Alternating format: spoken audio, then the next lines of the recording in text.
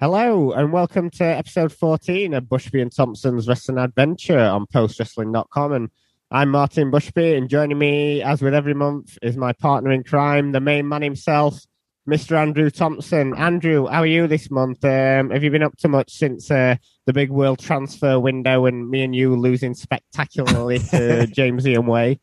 It's always a pleasure to be back on the pod with you, my good man. I'm still taking in that ill. I don't know how to feel about it. You know, everybody at Post knows how I feel about cheater waiting. You know, he cheats his way to victory every time. But of course, shout out to that good man Jamesy for his victory, his big return to Post. But yeah, that overall, in all seriousness, that was a fun show. That was a great thing you guys put together, and I'm glad I got to be a part of it.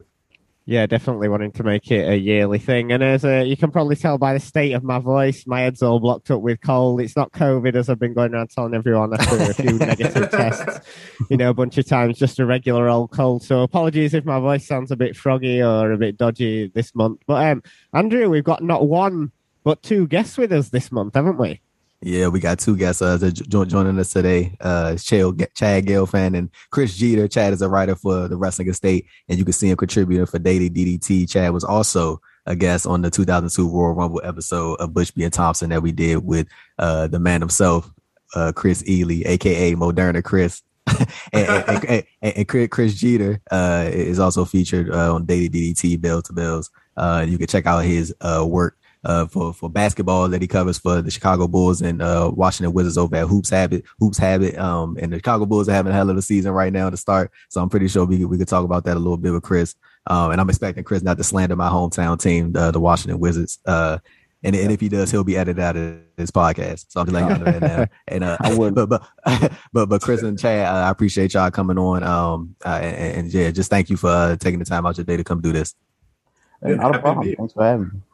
Cool. So, Martin, of course, there's a lot that happened around this time, this 2002 time period, as you alluded to before we started recording. Oh, yeah, definitely. But I couldn't start the show without, obviously, you just mentioned there. Obviously, we're all big NBA fans, and I just wanted to get your guys' thoughts. Obviously, the season's just started. We had quite a fun season last year. And Chris, sort of like, how's it looking in the NBA this year? And sort of like, who's your sort of like early predictions to do well in the league this year?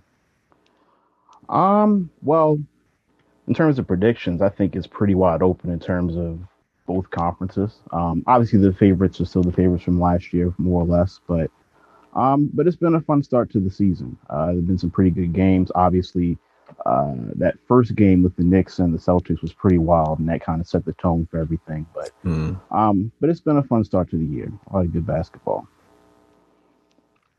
Yeah, definitely. It looks like it is. I've only managed to catch a couple of games and a few of the highlights. And Chad, sort of what team are you based in Philly? Are the Sixers your team?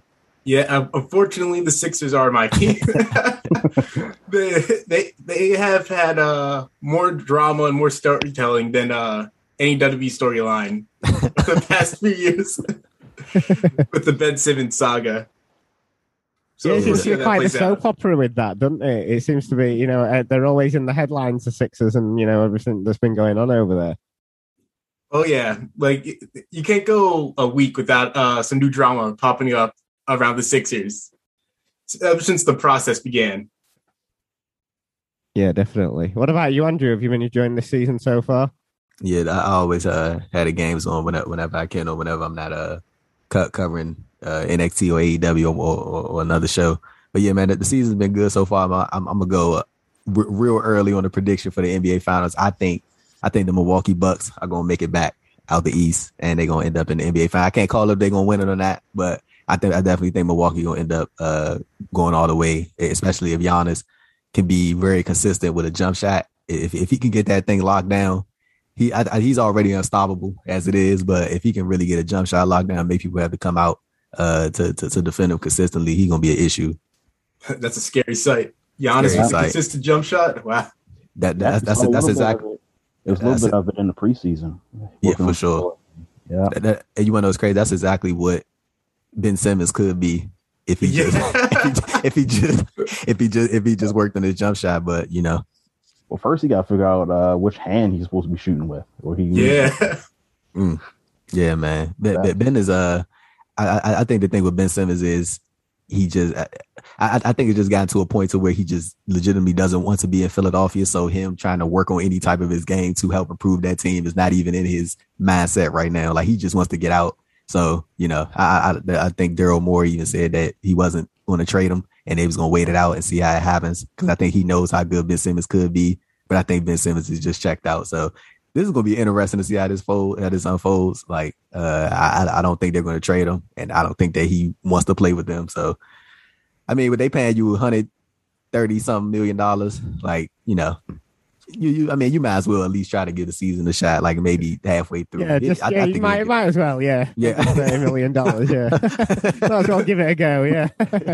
I like that prediction, Andrew. I like that prediction for the Bucks. I know you were early on the Bucks last year, so I was like, let's go to the bookies now. Let's put a couple of dollars on the Bucks to repeat this year.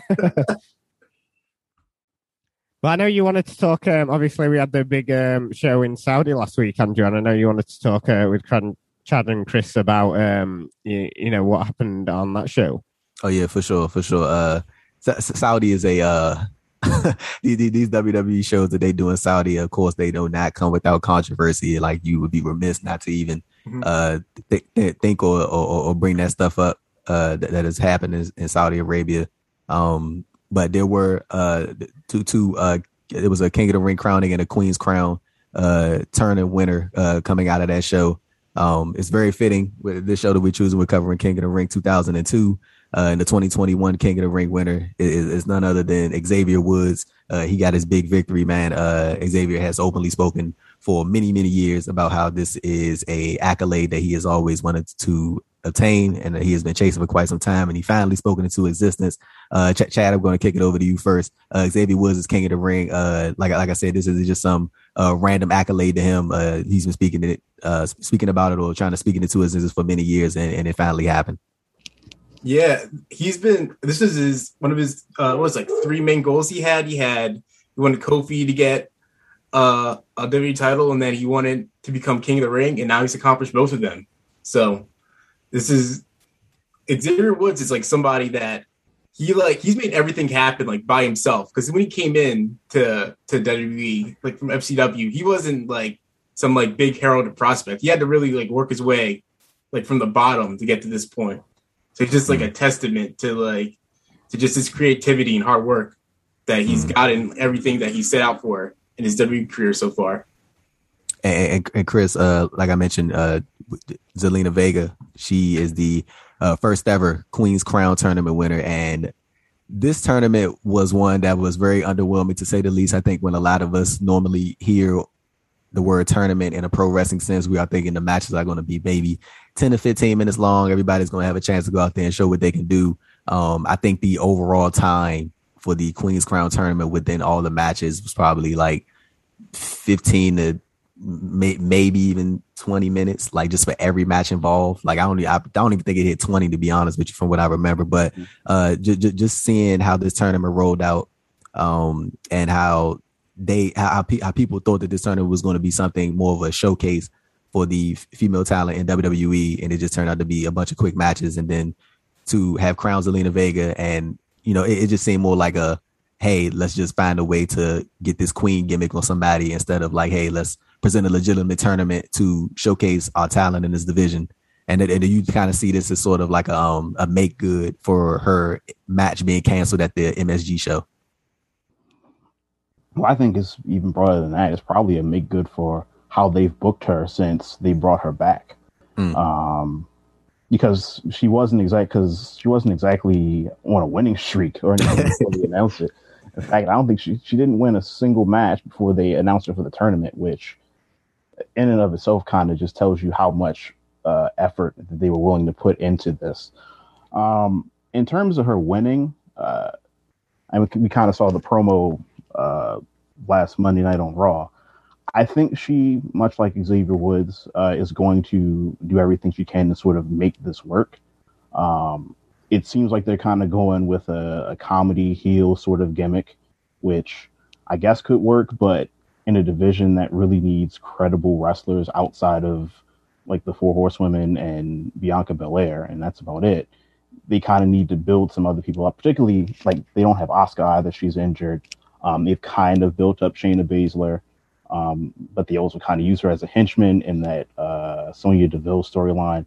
So at a time where they really needed to sort of build up the division and show off its depth, the Queen's Crown tournament as a whole could have been an opportunity to do that, but instead they just kind of went, let's just do these short matches and we'll just blow it off at this pay-per-view. It kind of felt more like they were trying to go for what they tend to go for with these Saudi shows, kind of the brownie points where it's like, hey, look, we're enacting change in Saudi Arabia, whatever, with this tournament. And it's just, well, if that's your aim, then maybe put a little more effort into it beyond just slapping some matches together that aren't particularly long, don't have any sort of story, don't have any sort of narrative to follow up on coming out of it, outside of just doing a rematch with Dewdrop and Zelina Vega. So it was a missed opportunity, to say the least. I'm happy for that Zelina got a notable win on pay-per-view, even though like some of that is also like giving her a win in Saudi Arabia, knowing what happened to her father in 9/11 and all that stuff. Yeah. Which carries its own sort of undercurrent.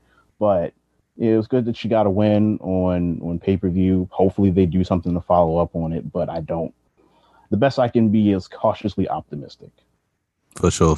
Hey, and just real quick, Chris, if you had to sort of look at some of the long game of Xavier Woods and his King of the Ring win, do you see maybe a mid-card title win coming out of this, or do you think they just sticking him with the gimmick and he'll probably just ride that out as long as they can get it out of him? I think I'd like to see the former. I'd like to see this turn into a real push for him, because I think he's incredibly talented on the microphone and in the ring, and it's something that sort of goes under the radar, teaming with Kofi and Big E. But it's probably, like, I've watched WWE long enough to know it's probably going to be more it's going to be more King Corbin, King Wade Barrett than it is like Bret Hart when he won the King of the Ring, or even Lesnar. We'll talk about him later when he won King of the Ring. It's not going to be this sustained push. It's just going to be this thing that they give him to do on television. I wouldn't be surprised if he ends up feuding with Corbin over the crown. Oh no. Let's see, that is the last thing we need, man. But Madcap Moss, Jesus Christ. But as Chris alluded to, Brock Lesnar did win the 2002 King of the Ring. And Martin, let's go ahead and take it back maybe 18, 19 years ago, the 2002. Nearly 20 years ago now, mate. Yeah, God, yeah. I feel like a complete grandpa. But it's not certainly not sort of like the first show you think of when you think of sort of 2002, but a lot of newsworthy stuff in and around the show, outside of the show itself. And Chad, you actually picked this one. Is it one you've got sort of fond memories of from your childhood and stuff? Yeah, this is around the time like I really started watching a lot of wrestling. Like I think my first pay-per-view I remember watching was Invasion 2001. So like this time period is when like I really like first start like forming my memories like around wrestling. And like you said, like this is like a pretty newsworthy show. You have Lesnar's like coronation as like the next big thing, really. Yeah, definitely. Yeah, it was definitely, they were pushing him hard in 2002. And what about you, Chris? Have you any memories of the show? When did you start watching wrestling, and more specifically WWE?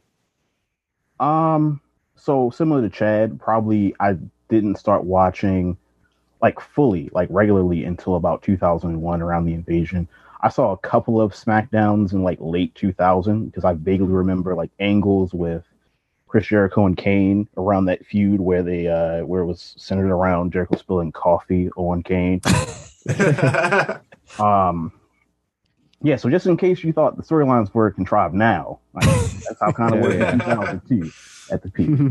But I started watching a little more consistently in 2001. So around 2001, 2002 is kind of around that time when I started sort of formulating that's when I really became a fan of it. And I remember watching some matches from this show, and I kind of had somewhat fond memories of it. And I rewatched it yesterday, and I was like, oh, This is not this is not held up well.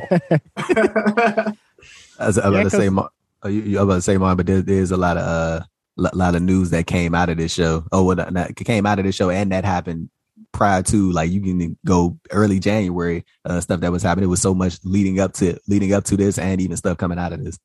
Oh yeah, definitely. Well, it wasn't just even that. It was obviously, we're in 2002 now. There's no more WCW. There's no more ECW, but still there's some noteworthy. Yeah, exactly. Yep. There's still some sort of like noteworthy stuff happening outside of WWE/WWF. Ring of Honor had their first event on the 23rd of February with the Era of Honor Begins. Eddie Guerrero, who was also on the show, he was still doing his indie run early in 2002, taking on Super Crazy, and then they also had that classic Chris Daniels, Loki, and Bryan Danielson triple threat. They were the two big matches from that first Ring of Honor show. And then also in 2002 saw the formation of TNA with Bob Ryder, Jeff and Jerry Jarrett, and then later Vince Russo. And obviously, Andrew, some highlights of those first TNA shows from Nashville, Tennessee, of course, being bowed up against Ed Ferrara and the Johnsons. I'm sure you've got some real fond memories of those early TNA shows. Yeah, of course, when they did the weekly pay-per-views on the TNA stuff. But yeah, man, it's a lot of good memories from those shows. Like primarily, like the one that comes to mind, like just off top, like without having to really think about anything, was when R-Truth got to get the NWA World's Heavyweight title. Like, but at the time, of course, like literally when that happened, I don't think a lot of people were really thinking about the significance of him winning that title. But hindsight being 2020, and now people get to sort of give him his flowers, and for being the first Black NWA World Heavyweight Champion. I kind of wish they sort of honored that a little bit more, brought it up more. But I think that's kind of see it quite often from people on social media. So yeah, that's probably one thing that comes to mind. Like you look back at the days when CM Punk was on that show and Raven, and like you just look at the amount of names that came through the TNA Asylum, and even Chris Rock went through the TNA Asylum. So there you go.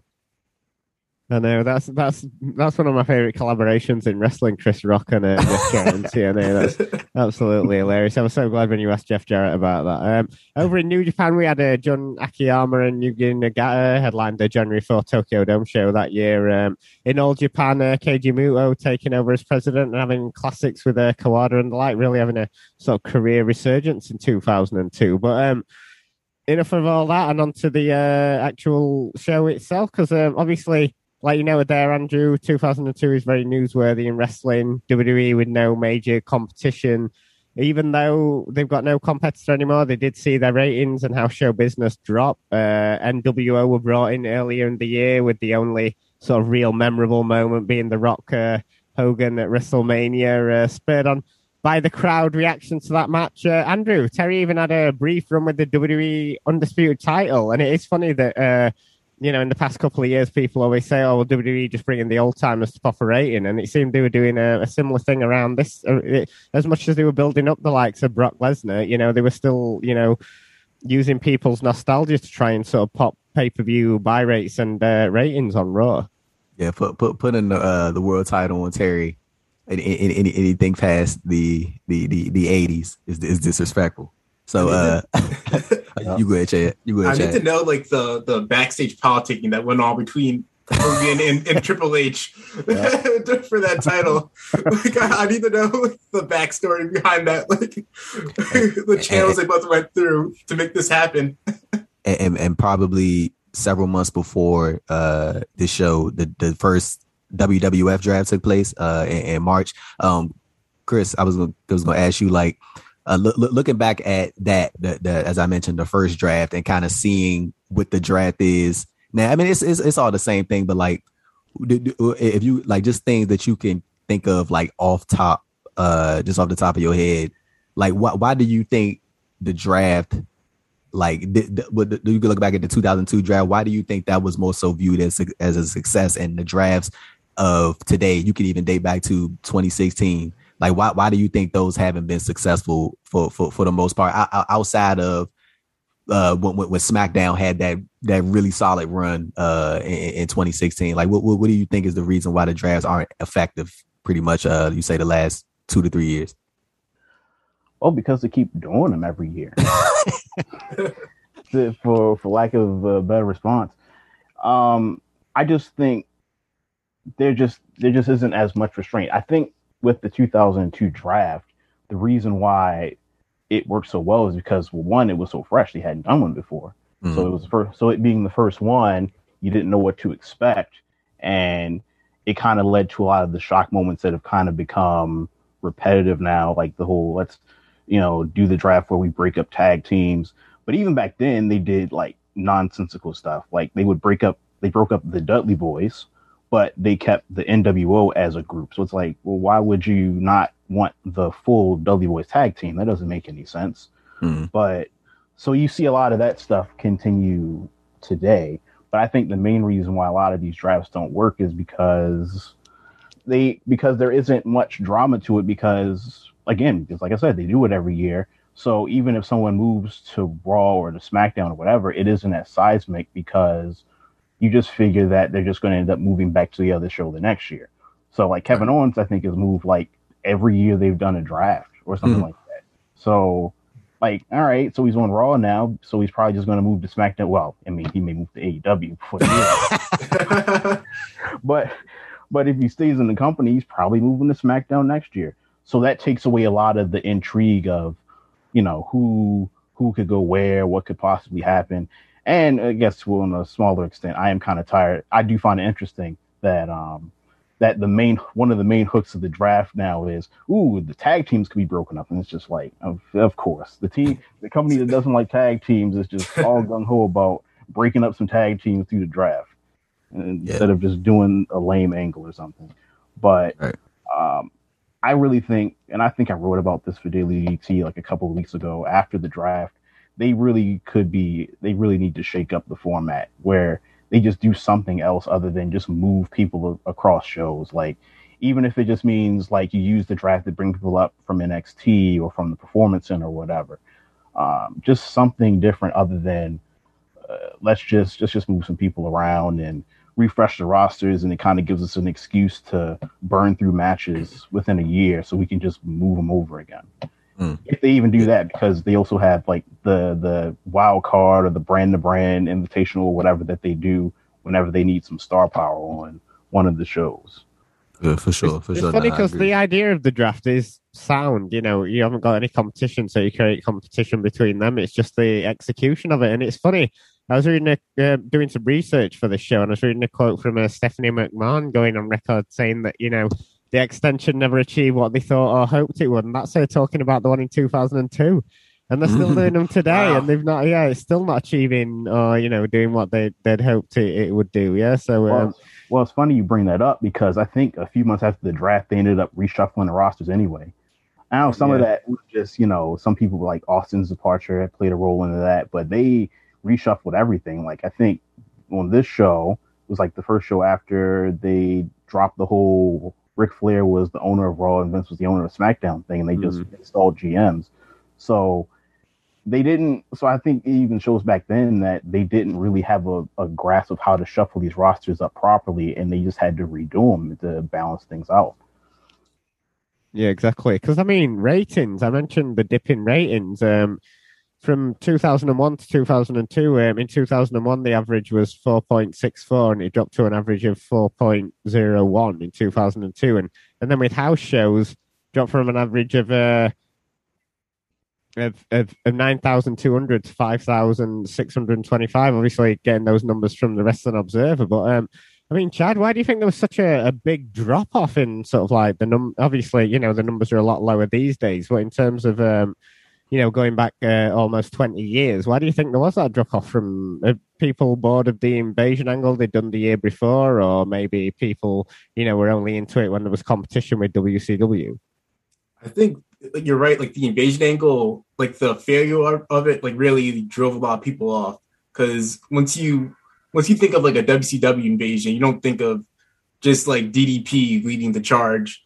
Or you don't think of DDP getting buried like immediately, and then like Stone Cold being like the leader of the alliance. You think of like Goldberg and Hogan and Sting and things like that, and like we didn't get that. So I think like that led to WCW fans dropping off And then I think just like the overall storytelling in the company took a dip from like when you go from like 2000, which I think was like one of their best years when it comes to storytelling, and then go to 2001, and then it was just like a really bloated roster with all like the WCW and ECW talent that was on there. I think that contributed to a lot of people like tuning out, and I think Austin, like towards the end of 2001, kind of like being like phased out of the main event scene. I think that also led to some people like turning off. Yeah, Andrew, do you think that a lot of people turned off in 2002 and just have never switched back on again, and they're the sort of audience that WWE's always craving to get back?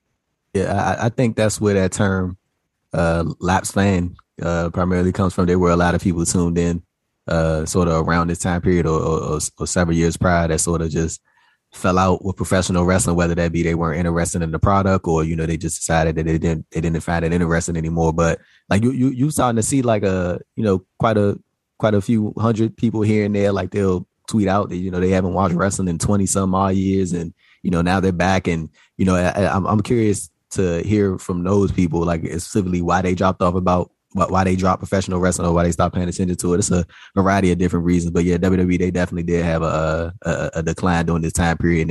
And some people would even consider this to be sort of a high point compared to, as far as the storylines or in-ring product compared to, you know, what's going on currently. So yeah, it's definitely interesting to go back and look at that and hear that the numbers were like, it was that sort of that gap right there. And what I did want to get into, and obviously it plays a large part into this King of the Ring show, was Steve Austin, obviously a key part for WWE for a number of years leading up to 2002. Walking out on the company, apparently he'd been unhappy with his direction for a while. He had that nothing match with Scott Hall at WrestleMania of this year, didn't he? All seemingly coming to a head when he was told on the June 10th Raw that he was losing to Brock Lesnar in a King of the Ring qualifying match with no prior build-up whatsoever. And Austin decided, obviously, he was fed up and took a plane home back to Texas. And I brought up the quote from his book so we can all just give our opinions on where we were at with Austin. So he says, "When I look back, I was running so hard and the level of intensity was so hot, and I was just white hot in the business, and I made a knee-jerk reaction to... They wanted me to do a job in Atlanta, Georgia, in a really non-publicized match with Brock, and I thought that was real piss-poor business, and it was. I've always been willing to do business when it was time to do business, but that wasn't business. When you have a guy, and I never blow smoke up my ass, but when you have a guy like me that draws big money, you don't just job him out on a bullshit Monday night TV show. So I got to jazz up the language because that was something I was very passionate about, and it really comes from my heart and my guts. That being said, I shouldn't have got on an airplane and taken my ball and went home, as they said. But hindsight being 2020, yeah, I should have gone to the arena. I should have talked to Vince and said, I'm not doing it, but I just stayed with the company. I would have handled the situation much differently today, and it would have been great had I handled it differently back then. I lost a lot of money.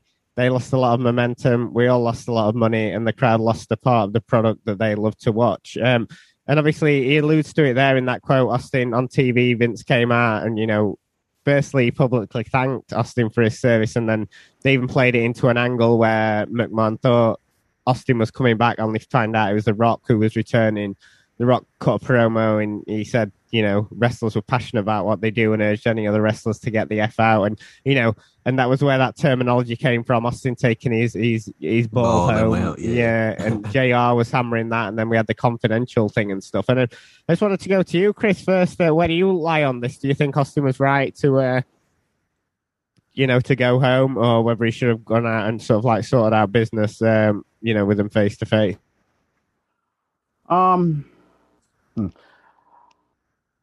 I think that Austin's reasoning, obviously, for being upset was completely justified in terms of what they had planned for him. It's fascinating to hear him, in that excerpt, talk about how he would have handled things differently, and he should have handled things differently.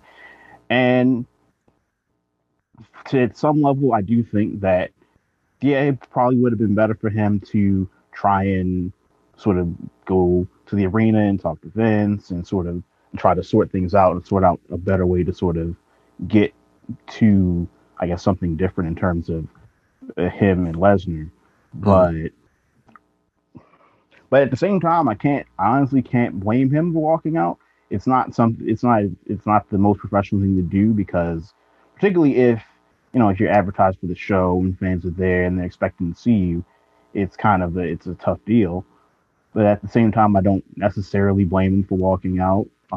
It would have been better if he could have come to some sort of agreement with Vince, or some sort of different terms with Vince in terms of the situation. But it's not anything where I look at him and I go, how could you possibly do this? Where it's just like, no, I get it.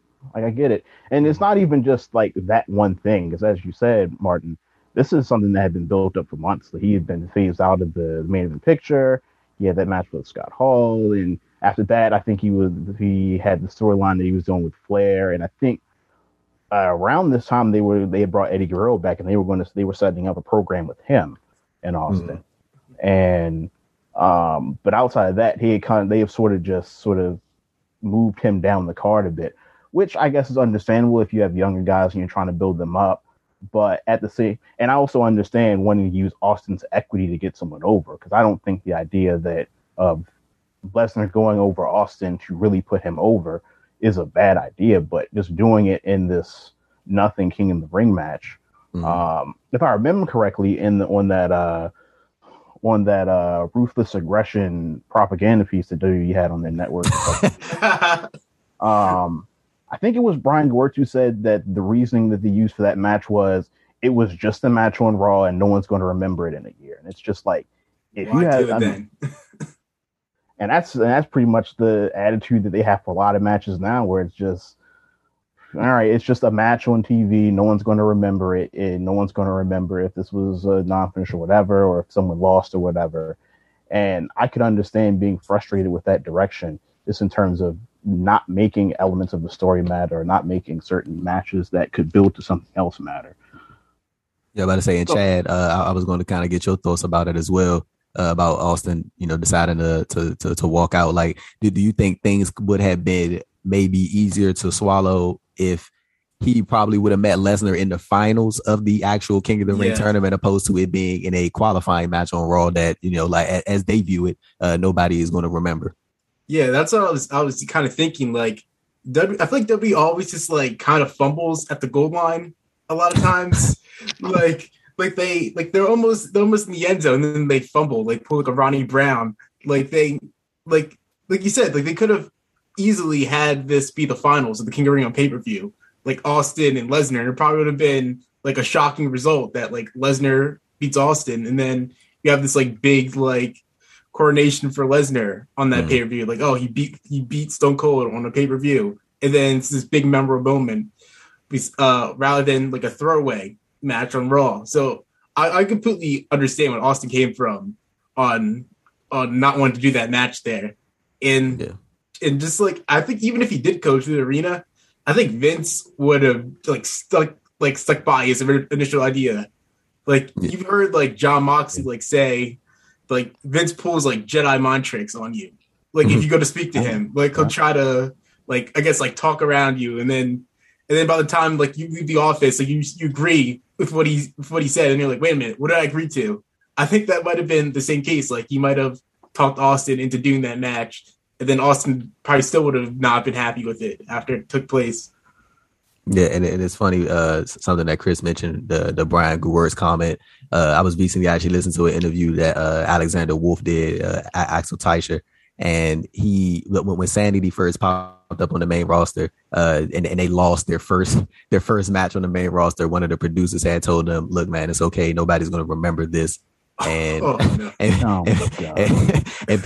people, I don't know why they think people have like short-term memory, or wrestling fans have short-term memory. People definitely remember short-term memory. but that's exactly it, man. But get more so getting into the show. I don't know if y'all like really put much stock into these things, but like I'm a big fan of WWE. They do a lot of wrong stuff, but one thing they always seem to get right is these video packages that actually make sense and that are actually good. And I don't know if it was just me, because I was going to ask you, like, Like, did you think anything like, or was it just cool to see, or was the video package just just a whatever thing for you? This was the opening video with where they ran through all the King of the Ring winners. Yeah. Oh yeah, that was a really good video, and it really put over how important this tournament is, even with like showing some of the winners who didn't go on to as big of things. Looking at Billy Gunn, but yeah, I mean, I think no matter how low the depths go in terms of WWE's creative process, the one thing that's usually pretty consistent is their video production. And even at times where they have to try and put together stuff to make sense out of something that is often nonsensical. So, but yeah, this was a really good video opening package that put over the tournament and put over, I guess, the competitor. It also put over the competitors because it did have the voiceover with like Jericho and Van Dam and Lesnar. Not Lesnar, Heyman, because Lesnar didn't do a lot of talking around this time. And Chad, are you a big fan of the unique pay-per-view sets, and do you wish that WWE will bring these back? And also, you can even say I'm hoping AEW sort of pulls something out of the bag for Full Gear. That's what I'm hoping. But I feel like the unique pay-per-view sets, although they can be very costly, and it can be. I'm assuming it can be a hassle for the production team, but it just adds such a unique feel to shows when there's a different set for pay-per-view events. Yeah, I'm definitely for unique pay-per-view sets because like I feel like a lot of pay-per-views just like kind of, especially in WWE with like that LED set, like they just run together. Like there's nothing really like unique about them. But like with something like this, like King of the Ring, like I remember this set like immediately, like once it popped on the screen. Like I remember this from like SmackDown, Shut Your Mouth, and like in like all like the video games and stuff. So I think it definitely adds to the presentation of the show if you have a unique set. And Mr. Bush, yeah, that one from Backlash 2001 really is it. I think WWE were doing a lot of unique sets around sort of like the early 2000s, and that one with the sort of swinging sickles that Jeff Hardy jumped off. Yeah, that was a classic set around this time. But I mean, you mentioned there about the opening package, Andrew, and this was the last King of the Ring as a pay-per-view, as a Big Five show. Obviously it's been brought back on TV and for other things that, that we mentioned at the start of the show. But, I mean, it's a weird one. King of the Ring, I was a fan of the concept when I was a kid, when Bret Hart was winning it and then Steve Austin and Owen Hart and the likes. But I think it's safe to say, Andrew, I think by this point it had run its course as, one of the Big Five pay-per-views, I think. Yeah, I definitely think that if they probably continued, it probably would have worn dry. I mean, shit is kind of worn dry now, but I'm gonna give that good man Xavier Woods some leeway on this. I think he'll be able to take it and make it what he can. But like, yeah, I definitely think around this time period, it was time for the King of the Ring to sort of take a step to the side. But Martin, the first match on this show is one that you and I have discussed previously. Rob Van Dam versus Chris Jericho, and not necessarily primarily for anything that happened during the match, but it was more so because of Chris Jericho was upset with people on the PW Torch forums for critiquing his match against RVD. I'm not gonna read this whole entire thing, but it'll just read like a quick excerpt from it. And this is from Jericho's website. And yeah, here you go. And I quote, he said, "Hello, jack-offs. All right, I've had it. You want a war? Now you got one. I'm suffering from a bout of insomnia. So I decided to go on the web and check out the reviews of the King of the Ring from tonight, more specifically on the PW Torch website. After reading what all of you smarks, and believe me, you are all still marks, had to say about my match in the show, I am furious. Everybody has the right to an opinion, and here's mine. I am sick of all you holier than thou, pompous jackasses. That's it. That's all. Baby goes to sleep now. I had one of my best matches of the year tonight with RVD that featured 20 minutes of tremendous action, innovative false finishes, and an absolutely tremendous crowd. It was everything I could have asked for in a match, and it was in my opinion, an off-the-charts performance from RVD and myself, match of the year caliber. I was so excited about the contest, and I can humbly state that we stole the show. The crowd was so into it that they were burned out after we went on quiet for the next 3 to 4 matches. They ate up every move from start to finish. They enjoyed the hell out of it. There was like 4 more paragraphs. But Martin, I remember I read this to you when we first talked about it. You had a great laugh about this about Chris Jericho. But you messaged me and you said something the other day when I went back and watched it. as much as I like the clown Chris Jericho, and I would be the first person to clown him any chance I get. He was kind of right in a sense, like, and as you said, Martin, like the match was good, and like I don't know if people were just trolling him because that's what I'm assuming they were doing. Maybe they were just trolling because they obviously he checks the website, but he wasn't lying when he said this is probably like bell to bell, probably the best match on the show. Well, I thought it was a cracking match, especially for an opener. But I suppose you can see why Jericho was frustrated around this time period. Obviously, this is the first match. It's the first King of the Ring semi-final. He loses it to RVD. You know, he'd already lost to Triple H with that really poor build-up to their WrestleMania match. You know, and he just seemed to be treading water. I think he really didn't come up for air until the Shawn Michaels match at WrestleMania the year after, and then he found his feet again. But around this time period, he just seemed to be sort of like I noted there, treading water. But yeah, this was a cracking match. I mean, I think he's like, you know, obviously Jericho is a blowhard. We all know this.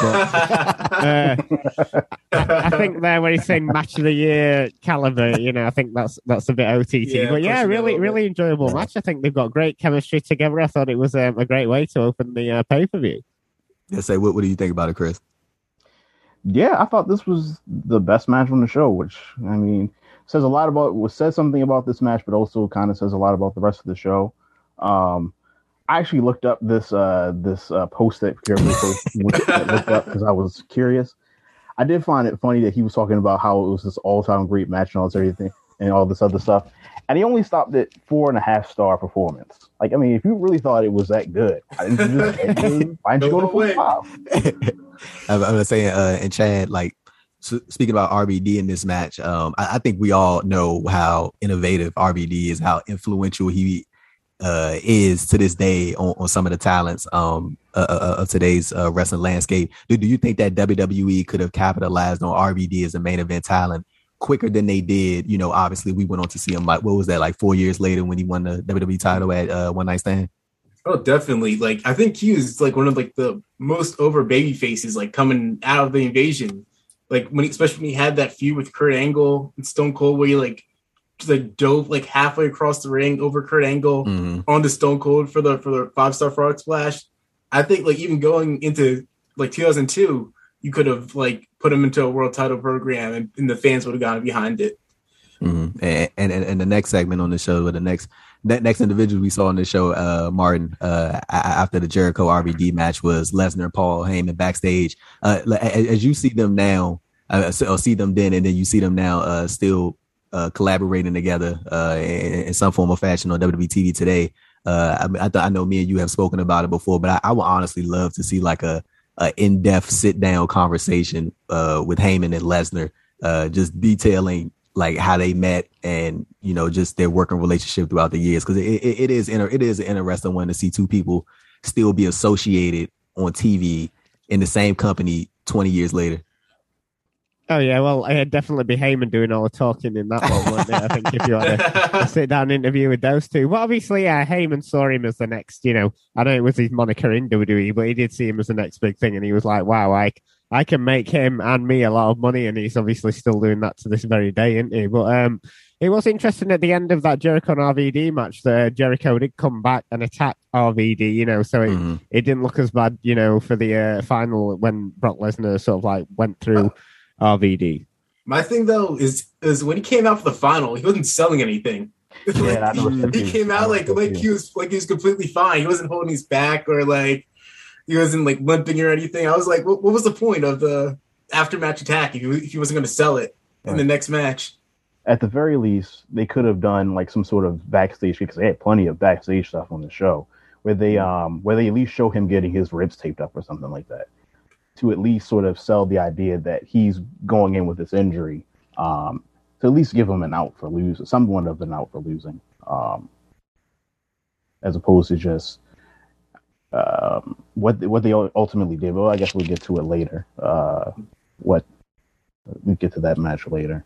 Yeah, it's the sort of thing that they would have done in the sort of like mid to early 90s, isn't it? They would have seen, you know, you would have seen him getting his ribs taped up and the like, but we didn't get that here. But it's funny because the second match on the show is the second semi-final match. It's Test against Brock Lesnar, and I even remember watching this at the time and then rewatching it. I don't think anybody was thinking it was any doubt that, Lesnar was going to smash through Test here.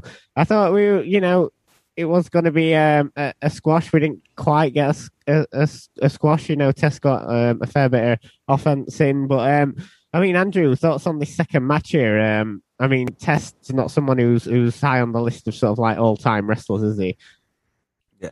See, the thing about Test is like, first of all, I did think it was I would say a decent to solid match for what it was. I think that Brock and Test did kind of work well together. I'm usually not a fan of like well, Brock is athletic, but two big dudes sort of going at it, but because sometimes the dynamic doesn't fit. Like, I guess you could recently compare it to like and they aren't the athletes that Keith Lee and Dominic Dijakovic are, but like I definitely think this was a solid match for what it was. But yeah, Test, I don't really know what to think about Test. Like, unfortunately, as we all know, he passed away, and he was 26 at this point in 2002. Wow. Yeah, he's that young. Wow. Yeah, Test was young, man. He was young when he first got it. When he first came into the company, and I remember even on Bruce Pritchard's podcast, he said one of the things that hurt Test early in his WWE run was Vince Russo kept like just relentlessly telling the writing team like, oh yeah, man, this guy's the next Kevin Nash, this is the next Kevin, and he said that sort of rubbed people basically setting them up.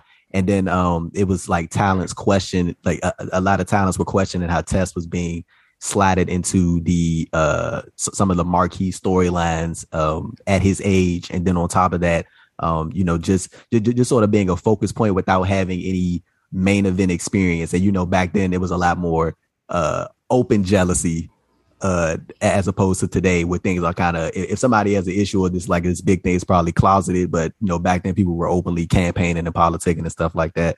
But I was gonna kick it over to you, Chad, like just as far as this match goes. And obviously we're looking at the trajectory of Brock Lesnar, but Test sort of fared well for himself. He didn't have a bad performance in this match.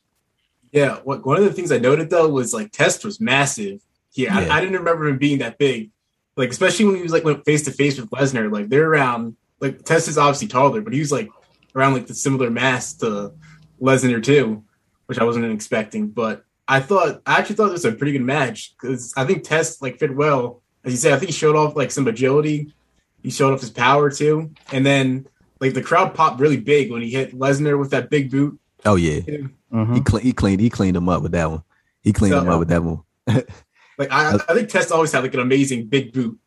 Mm-hmm. Yeah, he definitely did. And Chris, I was going to ask you, like, this is sort of like a really loaded question, but it's like, but how do you sort of view Brock Lesnar? And we could sort of look at this from the 2002 perspective and correlate it to how he is now, because Lesnar has sort of clearly gotten to a point in the business where he can do what he wants. He essentially was doing that, back then. And I don't mean like he was enforcing himself, but I feel like Lesnar has just really gotten to a point of name value and character value, so like where he can, he's very much in demand and will always be in demand, and can kind of just go and come in as he pleases, and still gets the same reactions.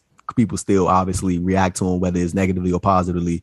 Like just sort of your thoughts about Lesnar overall. And I mean, obviously there's still use for him on TV, as we're saying he's in a main event storyline, and they gave him the storyline suspension because they're probably going to hold off until the next show. But like, yeah, just man, your general thoughts about Lesnar, man, and his career, and just how he has able to really lock down a spot for himself that a lot of people probably would want to be in, as far as like he can just, if he wants to stay in WWE, he can do that. If he wants to go to MMA, he can do that. Just a variety that Brock Lesnar is. Yeah, he's one of the few wrestlers that they have who carries actual leverage. It's in terms of, not even in terms of like him going back to UFC or anything, but just having enough money and just having enough clout to go, you know what? If this isn't working out, I don't really need to do this. You guys need me more than I need you, which also kind of pokes a hole into the whole no one's bigger than the brand thing, which is always kind of silly. But just in terms of Lesnar's career, obviously I think he's an amazing wrestler, and obviously he got better as time went on. he's had a fascinating career in the sense that you can definitely break them up into two halves. Like I think this run that he's been on since coming back is kind of worthy of its own chapter, apart from what he did between 2002 and 2004. But I think both runs, obviously he was amazing. It was a reason that they pushed him so hard so fast. Obviously he had the feud with the Hardys before this, and he kind of ran through them. I think it was even a handicap match where it wasn't. It was a tag match, but it was a handicap match because Heyman was his tag partner. But but after that, and then of course he moved on to here. It's funny in terms of this match, though. It's funny because if I remember correctly, Test was a heel, and I was like, "Why are they doing heel versus heel?" And I saw the stare down. I was like, "Oh, that's why they're doing this match. It's two big guys." Yeah. But like everyone said, like I had low expectations for this one. It surprised me because I think it was a lot of punch and kick stuff, but they did some impressive power stuff, particularly Test. I think there was a sequence where he hit like a full Nelson slam, and then he hit a pump handle slam, and then he went for the big boot, which popped the crowd. So yeah, this surprised me. It wasn't anything special, but I expected a lot worse from these two. Test finding out the Test is 26 actually explains why throughout the commentary, JR kept saying, Test has all this potential and all this other stuff. So it kind of makes sense in that context. This was also right before Test joined the Un-Americans. There was a segment later in the show that kind of alluded to that. I thought the finish was fine. Obviously, Test went for the boot. I think Heyman got on the apron after the near fall, which I thought was weird because Test hadn't really been built up in a way to where like Lesnar should just kind of run through and beat him clean. I don't know why there was the need to sort of do the interference thing. Outside of maybe that they're both kind of the same size and they kind of wanted to do a thing where Test was a bigger guy and he was a bigger Test for Lesnar, but Test hadn't really been built up in that way really since the Stephanie storyline from 2000 where he was basically Triple H stole his wife and that was just that. And he did nothing about it. And I think he didn't really do anything in 2001 outside of winning that immunity battle royal at Survivor Series, and just nothing ever really came of that either, where he couldn't be fired in storyline for a year. But yeah, it was just surprising that they went with the interference finish, and there were a lot of interference and shenanigans sort of finishes on this show. I think the opener was the only one that was clean. It was interesting. It was fascinating to see them sort of do that with Heyman in this match, especially considering they also did it in the finals with RVD. Yeah. You figure they would save that for that moment to really put over Van Dam, but all in all, it was a serviceable match. It was surprising to see Heyman swing on Test because when he interfered through a punch, I was like, wow, I wasn't expecting Heyman to do that. He slapped him on the back and then Test fell off the ground. That must have been a hard ass slap. But did you Did you notice? Did you notice early in the match there was a light Goldberg chant? Offense. That's interesting. I was actually going to ask Martin about that. I was like, Martin, did you happen to hear the Goldberg chant? I was because obviously Goldberg came in a year later, but it was just real interesting to hear the crowd break out in Goldberg chants. I was like, oh, that's something right there. I think Brock got that a couple of times, didn't he, early on in his career, that, he had a few Goldberg chants, because I suppose a lot of the crowd felt that WWE were doing something similar with him, having him sort of smash through everybody on his way to, the title match against The Rock. I think he got it a few times on a few things. But it is interesting in this match that, it does seem that Test only lost just because Heyman got involved. So, yeah, it's really weirdly booked. You'd think, they'd just have Brock Lesnar smashed through him, but it was a decent match, but a really odd finish, like you guys have already noted. And like Chris noted, we had some nothing segments after this. Jonathan Coachman chatting to Bully Ray about an all Raw King of the Ring final. And hold on, real quick, Martin. I can't let you disrespect this Bully Ray promo. This was actually Martin. Bully Ray, really? Martin, I am going on Martin, Chris, and Chad. I am going on this hill right now, and y'all can take me down if you want to. This was a good promo. But he came out and he was like, I don't know if that was just me. Maybe I was just tired when I was watching the show, and but then I felt like it was a solid promo. Like I felt like, and of course this was after the Dudley Boys got split in the draft, right, Chris? Yes. Yeah. So like he came out and he was just like, basically he got eliminated early in the King of the Ring tournament, but basically just saying like, hey, whoever wins this, or I'm gonna make sure I have my eye on them because they're going on to face the challenge for the WWE Undisputed Championship. And he was just like, giving it was like he gave like a fair assessment of who he thinks is going to win the tournament, and of course in the process did so putting over Brock. And and in terms of also putting over himself, like I don't know what it was. It just stuck out to me. Like maybe it was just like I'm a big fan of when people just speak forcefully, but at the same time in a chill manner, if you will. And I don't know. The promo just kind of stuck out to me. I'm down on this hill. Y'all can take me down if you want to. Do with that what you will. He did say he's making an impact too. That's what stuck out to me. He's like, I'm going to make an impact. Yeah, foreshadowing. Yeah, see what I'm saying? Later in his career too. There you go. Yeah, I'll say this about it. It was a nothing promo, but it was just there to waste time. But I'll say this though, like it was elevated because Bully Ray has just such good delivery when he talks. Yeah, exactly. Such conviction. Like he's cut better promos, much better promos than this, but it was fine. But it's like one of those things where it's like it was just kind of there for me. Yeah, then definitely. you juxtaposed it with Lance Storm's promo that came immediately afterwards. See, Martin, that was bad. The Lance Storm promo. Yeah, as we noted earlier, that was sort of like teasing the start of the Un-Americans, wasn't it, with him and Christy, and then obviously testing a few other people who joined that faction later on. But back to the main show itself, because Michael Cole and Taz hyping up the cruiserweight match between the Hurricane and Jamie Noble. We had a bit of a video package recapping the story between them, and I had honestly completely forgotten about Nydia. And Andrew, what was your thoughts about Nydia's character? Because she's kind of got this weird thing where she gets, kind of, sexually aroused anytime someone gets aggressive in the ring. What did you think about Nydia's character here?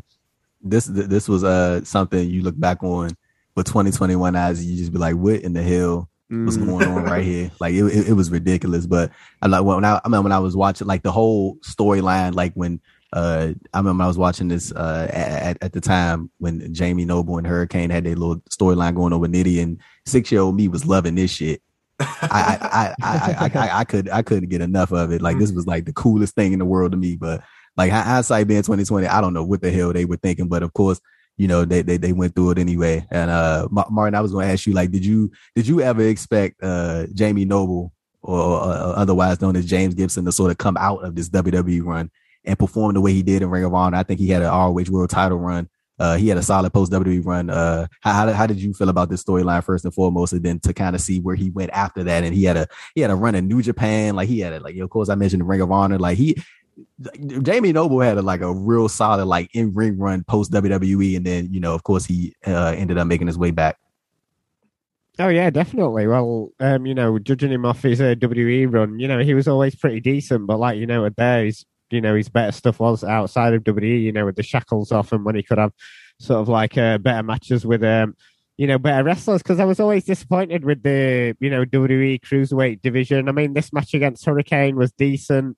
But, if you'd been a fan of the cruiserweights in WCW, it was a big disappointment for, some of the people that they had in the roster, outside the likes of, Jamie Noble, Hurricane were decent, but, it was no sort of like UV Guerrero and the likes. And yeah, so when WWE announced they were doing their own cruiserweight division, I was fairly excited at the time. But then, we had some decent matches, but it was nothing compared to the Nitro matches and the things that we'd seen from WCW. So, yeah, I was always fairly disappointed with it. But watching it back all these years later, I thought it was a pretty decent match. And, as much as I said that about Nydia, I think her and Noble had some good chemistry together. Yeah, they definitely did. Chris, would you sort of agree that Nydia and Noble work well together? Yeah, they were. I remember watching those SmackDowns in 2002 and 2003. They were one of the highlights of those shows for me. Just in terms of how they played off of each other. In terms of this feud, I watched the video package, and I kept saying to myself, this is a storyline that is about the cruiserweight championship. These are two guys. This is a match where two guys are fighting over a championship, but it's actually about the soap opera stuff where, you know, Nydia was Hurricane's girlfriend, and then she brings in Jamie Noble, and they do all this stuff. The match itself, I was left kind of disappointed because I had watched this like years ago, and I remember liking it when I watched it back, and I was just like, this is kind of bland. They did some pretty good wrestling at the beginning, but then it was just like, then they locked in the rest hold, and they did all this stuff. There was also no heat for this match, which, like, who knew? You build the entire storyline around Nydia, and no one actually cares about the two guys wrestling for the championship. I think also like the match too, like just led itself to not getting any heat because like this is a cruiserweight championship match, so you would expect like a faster pace, like hard hitting action, like some more high flying moves, and then this worked like a typical like WWE style match. So like I think that's like part of the reason why like the crowd was dead.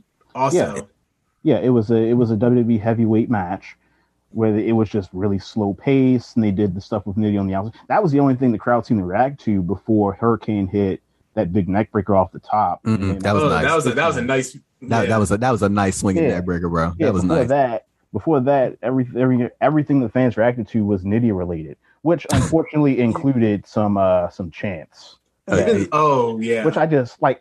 It's the thing I don't understand, like why they chant this at a character who is dating one person and is only having sort of relations with the one person, and they're like, oh well, that person is a skank. I was like, all right, well, I mean, that's even the commentary, like I thought Jerry Lawler was I thought Jerry Lawler was awful the entire time. I think he had a line where he said he like insinuated that JR wanted to be with Nydia, and then JR said like she's young enough to be his daughter, and then King said like I don't see what the problem with that is.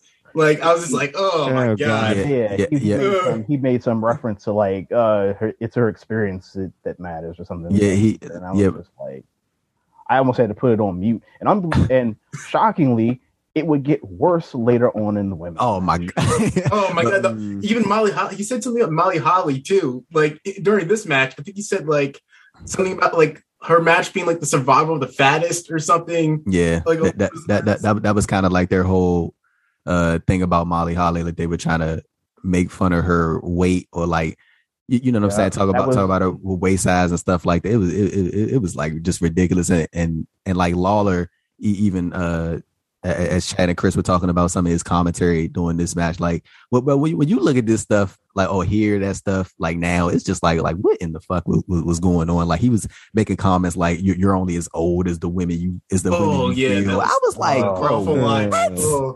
The stuff he was saying on commentary all those years ago, and even I don't know if you guys saw his recent quote it was last year when WWE was still running shows out of the PC, and he made the comment about Akira Tozawa's moonsault.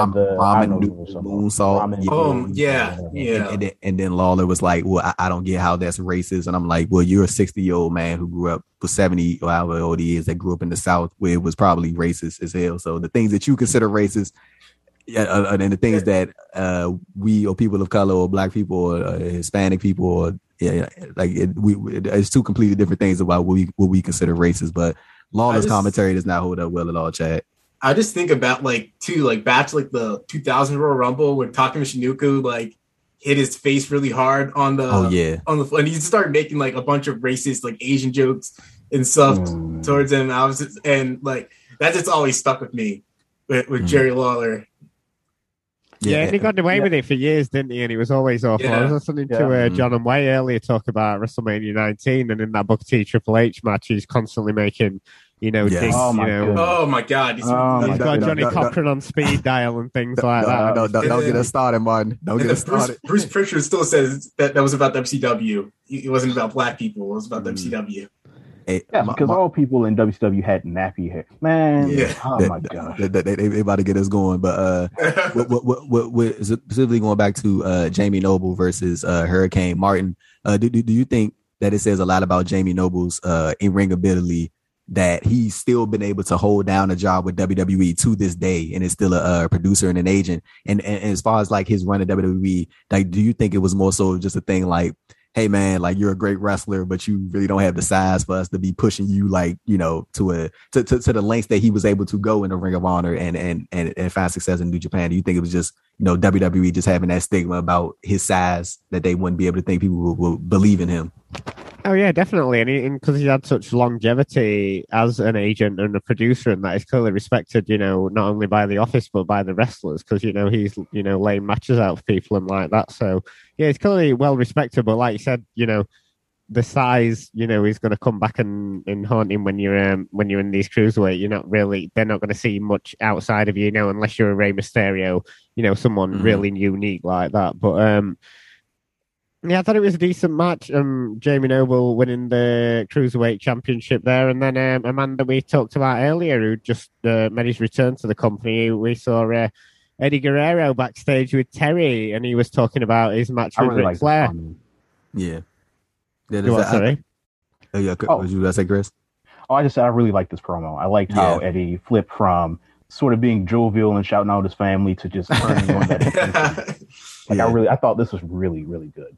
Yeah, so sort of like before we go into the Eddie quote, I do agree. Like, but y'all correct me if I'm wrong, but like, didn't Jamie Noble get like stabbed in like 2016? Oh like, yeah, in the trailer park in Trailer Park. I think you're right. I just remember.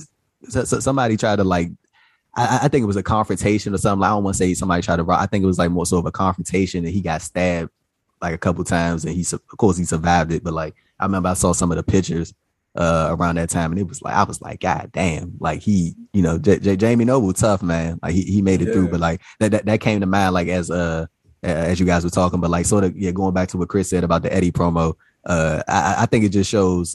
Chris, would you say sort of? I mean, you not diving too deep into it, like overthinking it, but do you think it just shows the range of an Eddie Guerrero to like go from that, hey, yeah, let me shout out the family members, let me throw out these names, and then he immediately got serious, like well, and like, you know, quickly after that? Yeah, I think it showed how much range he could have, particularly in a company where they sort of seem to value acting range or whatever. But it really helped for him to have that sort of that ability to sort of turn it on when he needed to turn it on. And like you could find examples of that well past this, even well past when he won the WWE Championship. Obviously, his heel run in the feud with Rey Mysterio, that ability to sort of joke around and sort of be the sort of fun-loving guy, and when it's time to sort of hype up a big match or an intense match, to be able to just do that so effortlessly, I think is a part of what made Eddie Guerrero so great, outside of obviously being a really talented wrestler. It's hard to look at this match, you know, especially with Terry interviewing Eddie behind the scenes, and then obviously Ric Flair being in this, because during this event we are a month removed from, you know, one of the most infamous events of this year, the plane ride from hell. And obviously for years that had gone in WWE lore, hadn't it? You know, having documentaries about, you know, lads being lads sort of thing. But as we all saw and were rightly horrified, you know, and seeing that Dark Side of the Ring episode with the interview with the stewardess Heidi Doyle and the, you know, psychological toll it took on her. I mean, did you see that documentary, and what were some of your thoughts on it, Andrew? Yeah, it like my initial thoughts on it was like, especially you can even before we even get to the Ric Flair stuff, like Tommy Dreamer's remarks about it, and how it was just one of those, you know, one of those phrases we all hear from time to time, or a lot of the times referring to some of these backstage or off-camera incidents involving wrestlers, the boys just being the boys, and that type of mindset. And like Ric Flair, man, like I like that whole thing, especially with Heidi Doyle, was like, and kudos to her for sharing her story. Like I really didn't know like how to even say anything about it. Like it was just ridiculous. Like the fact that he went to that level, and like that whole mindset of boys just being the boys, like even them like spiking each other's drinks for fun. Like who does shit? Like they putting like all these different drugs and stuff, and like, you know what I'm saying? You don't know the effects that stuff having on people long term. And yeah, man, like with Flair, I genuinely think that, well, I'm always at a mindset that, you know, the things that you do in the dark always eventually come to the light some way, somehow. Like it might not happen a year from that, or it might happen, 15 or 20 years or however long. But yeah, man, with Flair, like as far as he goes now, I don't see any wrestling company touching him, and I think it should sort of stay that way. Chad, I was going to ask you, like, do you ever see Flair appearing on another wrestling promotions or company's product? Like he's appearing at Donald Trump fundraisers and shit now, so that's like the bottom of the barrel. So I mean that's as far as he going. But like, do you sort of see Flair making a return to wrestling in a place that's more so valued or a national televised product, where you just think that he's going to be, doing what he's doing now, outside of wrestling appearances, and because promotions, rightly so, should not want to touch him? I think the only one promotion I could think of that he could pop up in is NWA, just because like Billy Corgan, you see Tyrus, like who similarly had sexual assault allegations against him. Yeah, and he's a champion in that promotion, so I could see him popping up in NWA, especially now that he's already made appearances there. But the thing is too, like what you said, like what he did in the dark, like is coming to light. Like a lot of stuff he did, like it did come to light, but we just didn't have like, I guess, the context of the people that he was doing it to. Like he would tell all these stories from like flashing people on planes, but we didn't hear like the stewardess, like Heidi Doyle's perspective all these years. So like I think like that Dark Side of the Ring just framed like a lot of like Ric Flair's stories in a different context, in like a darker light. Yeah, saying Chris, like we also saw like how WWE tried to present the plane ride from hell as like this, jokey joke, like haha, we're just messing around.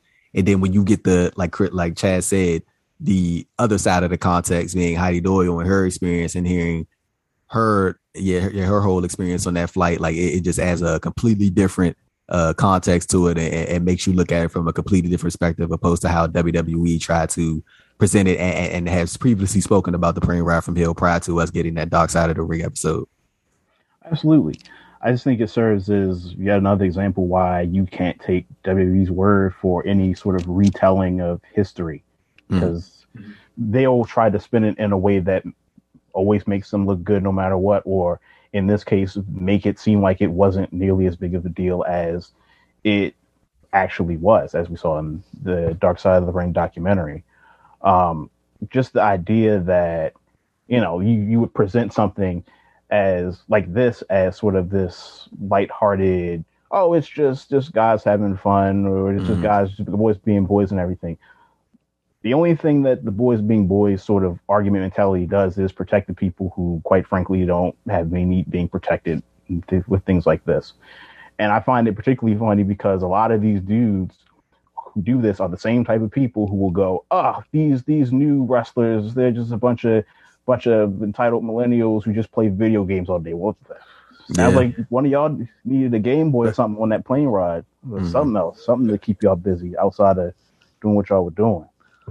Like, I remember I recently heard Bret Hart sort of speak about, he didn't directly reference Ric Flair, but this is essentially what he was talking about.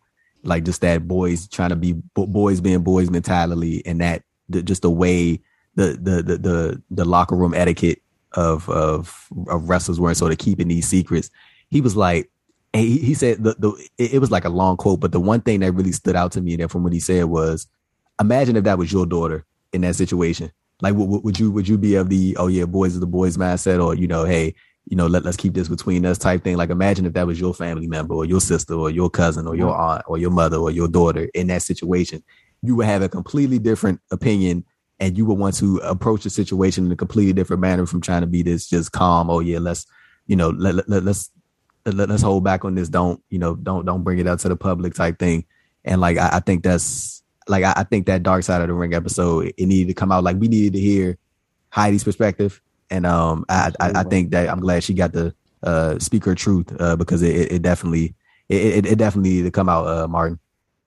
Yeah, definitely. And it's obviously not easy for someone like Heidi Doyle or the many other brave people who come out and spoken about wrestlers to tell these tales. But, you can do nothing but thank them for coming out and opening your eyes to some of the sort of like stuff that you sort of hear about in wrestling, but it's never, it's like it's always talked about with boys being boys, but then when you hear the truth to it, it's absolutely horrifying.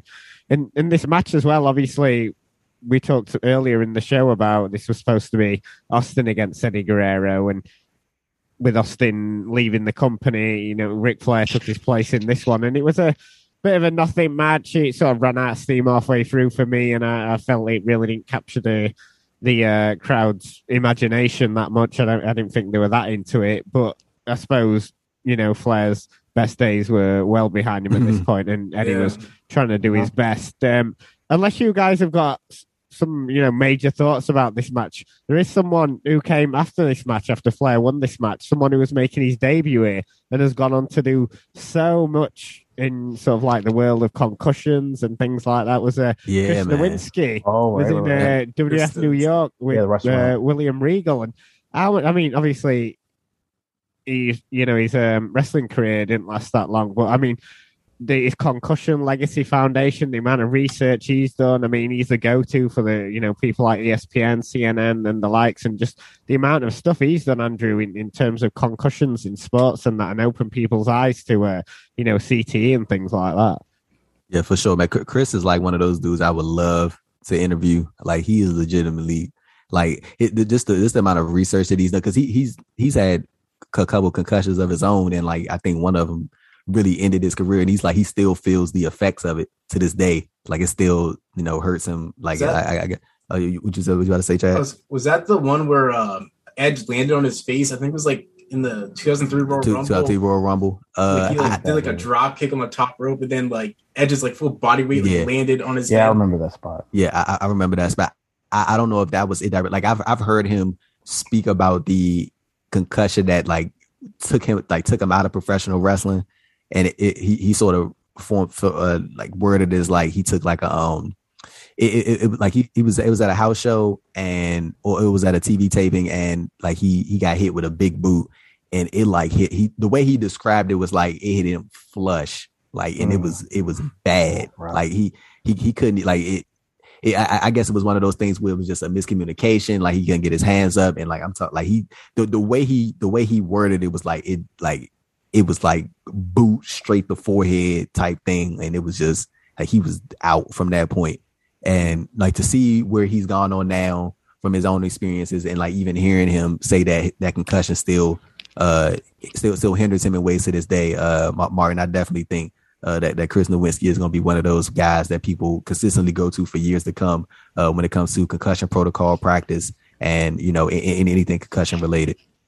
Yeah, among other people, he's really opened people's eyes up to it. And I mean, even, got hockey players to donate brain tissue, after they died and things like that. Just like really important work that he's been doing. So, yeah, I just wanted to, because obviously, I think he's rightly more remembered for the work he's done with that now, rather than sort of like his brief wrestling career here. But I was going to mention just one thing. I wanted to sort of get Chad and Chris's thoughts about Eddie Guerrero real quick. Like, so this was like, I think this was like probably a year or so, maybe year and a half into his like standalone singles run, because he had been paired with China up until that point for the year prior. Chris, like China, she like it's well known at this point because Jim Ross has done plenty of interviews about it, and he's spoken about it at length when he was the head of talent relations. So just sort of speaking about China briefly, like she wanted $1 million deal, and at the time, I'm pretty sure you can guess who had $1 million deals at that time. You got your Austins. Yeah, I remember it was Steve Austin money was the specific term. Cool. Exactly. Steve Austin money. When you look at a talent like China, back then, like I think she would have been so more valuable in today's landscape. Like, you could say that about so many different women, like from the early 2000s, even outside of WWE. But like, do you think it was sort of like they viewed her asking for that type of money as outrageous or unrealistic? Like, do you think she had a legitimate gripe for being a unique talent that she was to ask for that type of money? Like, I don't think she was out of bounds for it, but I definitely think if she was in this current era of women's wrestling, they'd have throw that at her like no question. Oh, absolutely. It's funny because they had pushed her pretty hard around 2000 with the Eddie stuff, and I think she also had she was like the Playboy cover model, whatever, around that year as well. And then they did the deal where she won the women's title. But even before that, it's awfully telling.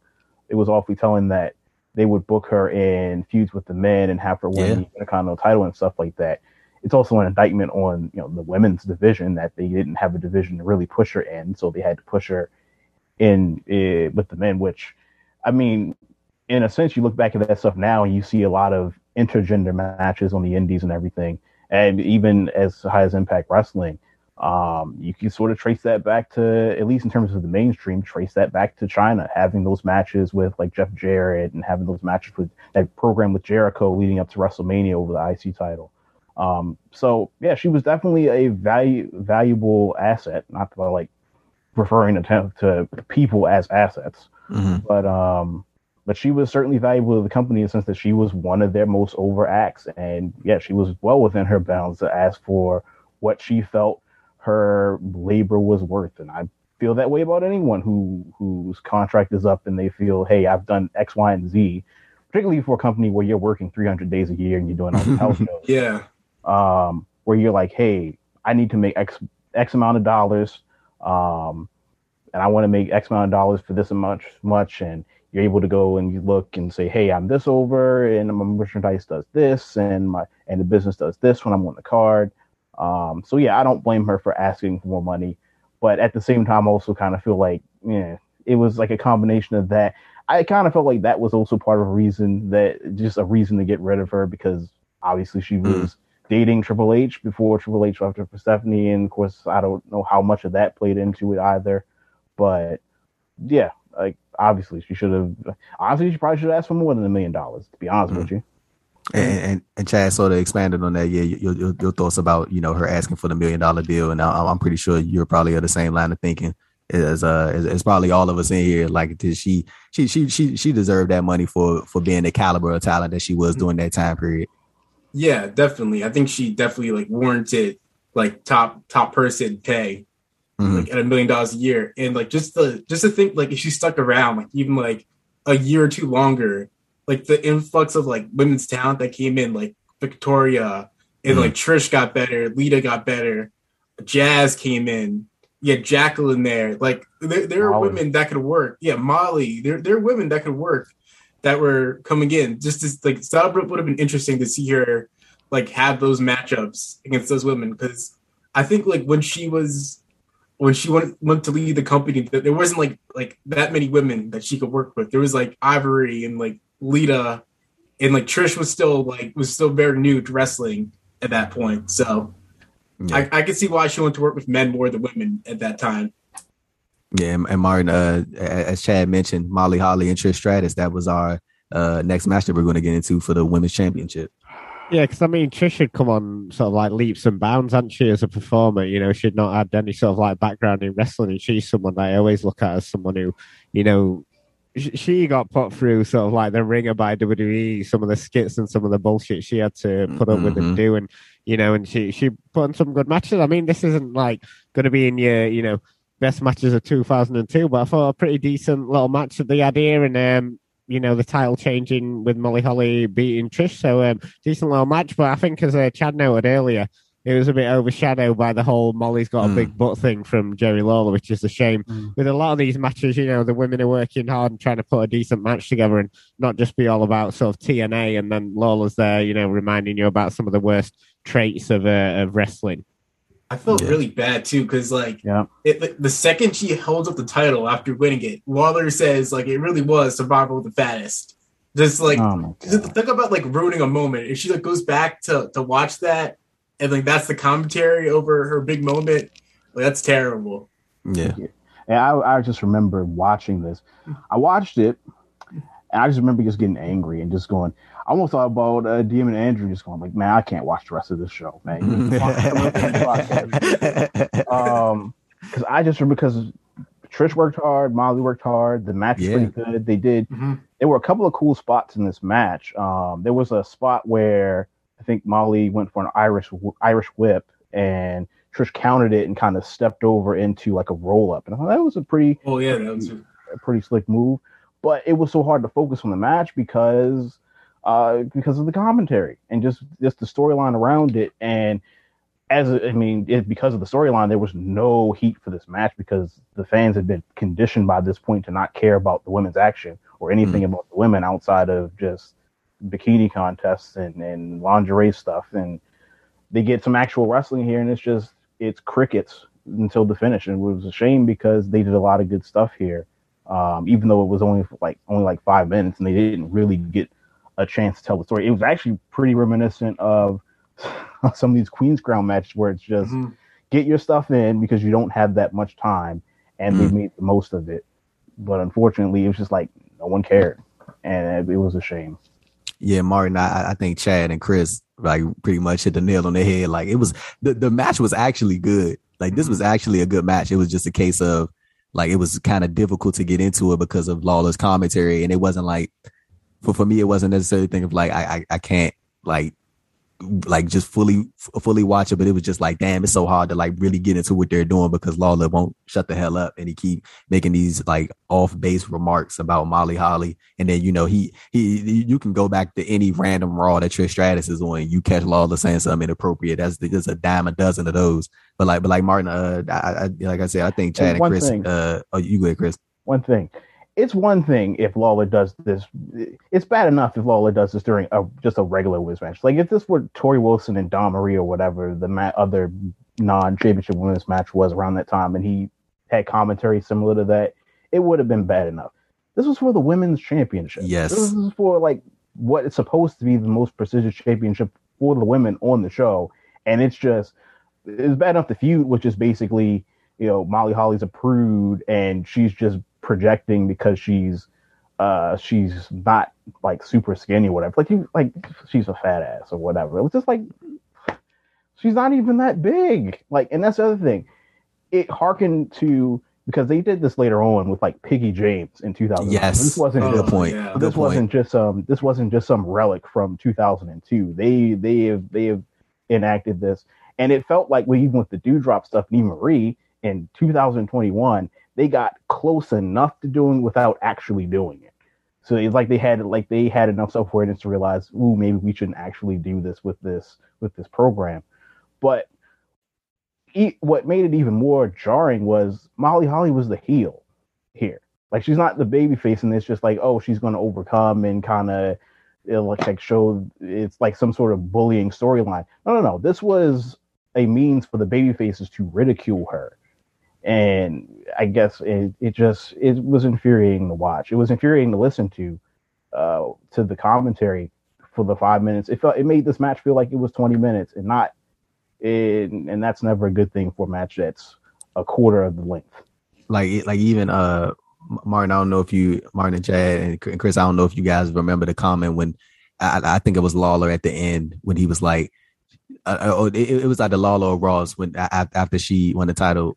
On top of him making a comment about her weight, more so of a thing, he was like, "Oh, now she can have her like virgin ways or something like that." I was what are you talking about, bro? Yeah. I remember this because if I remember correctly, a lot of this stuff was, if I remember the time, a lot of this was centered around the fact that she was, because Molly Holly was obviously a devout Christian, she was celibate in real life, so they decided, well, let's put this in a storyline. It was just that kind of makes it even more kind of gross, even more WWE. Gross. Yeah, WWE. WWE is a place where like you cannot reveal anything about your personal life unless you want to be put to a storyline. Yeah, and Lawler was insufferable here, and not to even let JR off the hook because he did have a line where he was like, "Molly and my backsides are the exact same size" or whatever, and it's just like, all right, you're supposed to be. Yeah. It's one thing if Lawler does it; it's bad enough because at least he's the heel announcer. Right, you're supposed to be the babyface voice of the fans. Yeah, and I get Molly's a heel, but like no. Jim definitely had a couple lines when I was like, dude, what are you doing? Like it was one comment when he was like, he like randomly said, he was like, you can't sell a thong to a man in Oklahoma. I was like, bro, what? What are you talking about? Like, you know what I'm saying? Like, you go, Chad, but it's ridiculous, man. And like you said, like they worked this match like seriously, like a championship match. There was no a good comedy match at all either. Yeah, it was a good match. Like Molly hit a really nice bridging German suplex and everything. Like I don't understand. Like if they just watched the match and like gave commentary, I think they would have gotten into it. But they just. You just got to watch the match on mute, basically. There was another spot. I think Molly transitioned into an armbar that looked pretty nice, and then she kind of did a spot where she kind of let go of the hold and she kind of smashed Trisha's arm into the mat and then reapplied it, which I thought was pretty neat. There was good stuff in the match, but it was really distracting to hear the announcers, and it was also disheartening to hear the crowd just did not care. And essentially didn't care because they weren't given a reason to care by the people who booked the show. Yeah, exactly. And it is just a shame that, it took so many years for them to sort of like start booking women's wrestling properly. And they've still not quite got there, have they? But, it's a lot better than going back to 2002. But, as you go back and watch these shows, they're always littered with problematic people, because next up we've got... Kurt Angle against that man Hulk Hogan. I thought this was a great promo. I want to talk about Angle's promo before. It was fantastic. This was. I got this because I took some notes. I got the quotes here. Mm-hmm. What did he say? Let's see up here. Okay, so the first quote that stuck out. What in the heck did Hulk Hogan ever do to become a real American hero? And I was like, oh, he's the babyface. yes. Babyface. I wrote that down too. I was like, the next quote was Hulk Hogan is a real American hero because Vince McMahon told him to be a real American hero. If Vince wanted him to become a zookeeper, he would become a zookeeper. I'm like, and then the next one, I was like, tell him, Kurt. That's Kurt right. Was shooting. He was shooting. I'm about to say, Chad, but like it was alluded to at the top of the show. Hogan was coming out of a undisputed title run. I truly wonder how he finessed that one. But like seeing him in this spot, like Martin said, is I think at this point we're just like for even I can't speak for you guys, but like even for me, like at this point, it's like what Hogan, like when I see him, or like when I talk about him, it's not even from an anger standpoint anymore. It's just like I'm just clowning him just because of how like fucking idiotic he is. He seems pathetic. Like, you said exactly. Yeah. I found it funny. This whole feud was about Kurt Angle being insecure about his bald head, and the babyface is the dude who almost always wears a bandana to cover his bald head. I was just like, okay. He did actually have, because obviously the whole joke going into this one was that Kurt Angle had lost a heavy hair match to Edge, so obviously we're used to Kurt being bald now, but it was weird seeing him, with this wig on. Yeah, I forgot under the headgear. Yeah, and as much as I'm no Hogan fan, he did have a funny line. I don't know if it was in the lead up to this match when he said that he lost a hair match to Mother Nature, brother, rather than Kurt Angle. But it's just weird. Obviously, we were used to Kurt when he came in having hair, and it's weird thinking of him with hair. Yeah, now, exactly. Like I was gonna say, you good, Chad. I was gonna say, like, was it just me, or did y'all hear? Did they pipe in crowd cheers for Hogan? It was weird. It wouldn't surprise me. Was it the dubbing of like said they dubbed his theme? They dubbed Voodoo Child over. Yeah. So I don't know if that was they just added some crowd heat. Okay, cool. Because I was hearing it, I was like, that does not sound like a crowd reaction. That sounds like a video game. Yeah, exactly. It sounded like audio content that they just mixed in there. But like seeing this match, and it was what it was. Like I can't stand even remotely. It like kills me to even give Hogan any type of point, but like the carried him.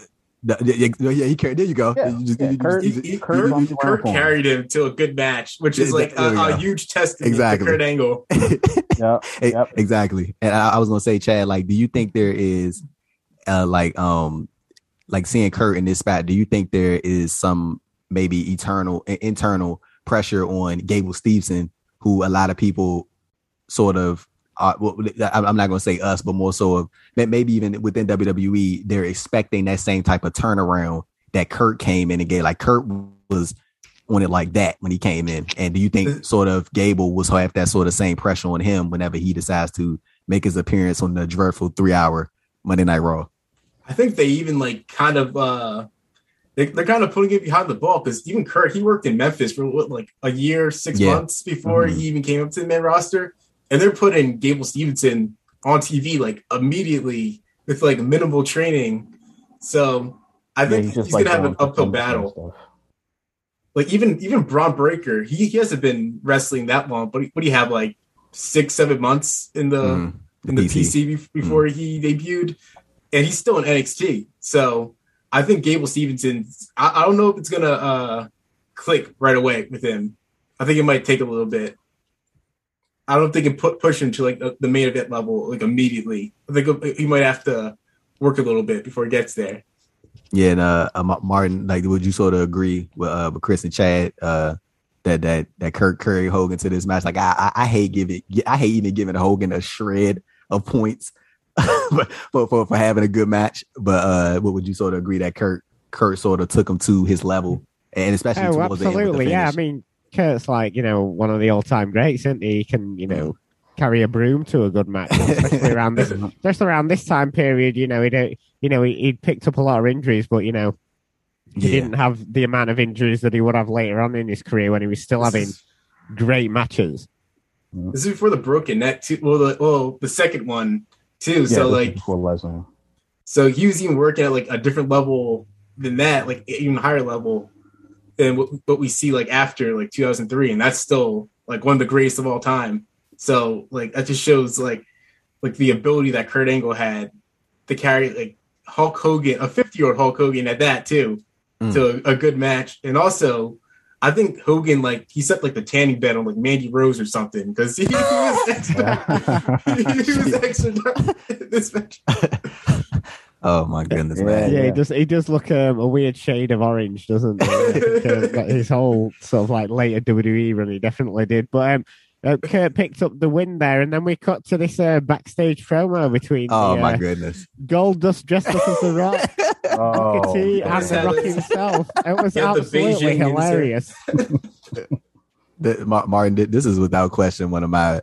This is probably the highlight of this show for me. I'm not even gonna. This was hilarious. Like, this was legit. Like, the WWE, like, they have a lot of moments, man. Like, even to this day, where I'm just like, y'all are trying so hard to be funny. This shit is not funny. This was legitimately funny. I don't know what it was with Rock and Dustin Rhodes / Goldust, but like they just had like some good chemistry, and they got each other. And Booker T played in well. Like, Chad, just your thoughts about this segment, and just the comedic aspect of it, while also having that sort of tension between Rock and Booker, like so having the comedic aspect of it while also having the serious thing between Rock and Booker, and then you got Dustin Rhodes on the side. I thought like all three of their comedic timing was perfect. Like, they all played off each other like really well. And like also like this just shows how good The Rock is. He put, even like in like a comedy segment, he put over the importance of the Undisputed Championship. Like, he was saying like how like it's more important than like you, me, like everything. This is like the number one thing in the company that everybody wants. Like, and like that was like I was surprised that like he could fit that in like such like a goofy segment. Like he could still put over the importance of the Undisputed Championship. Yeah, what do you think about it, Chris? Yeah, I thought it was great. This is a segment I've probably seen more than any other thing on this show. It's always something. It's always one that I found hilarious. And to Chad's point, like, for Rock to sort of flip from the comedy to putting over the title, and obviously still alluding to that tension from Booker T, because they were about a little less than a year removed from their SummerSlam match, so there was still a little bit of that tension there.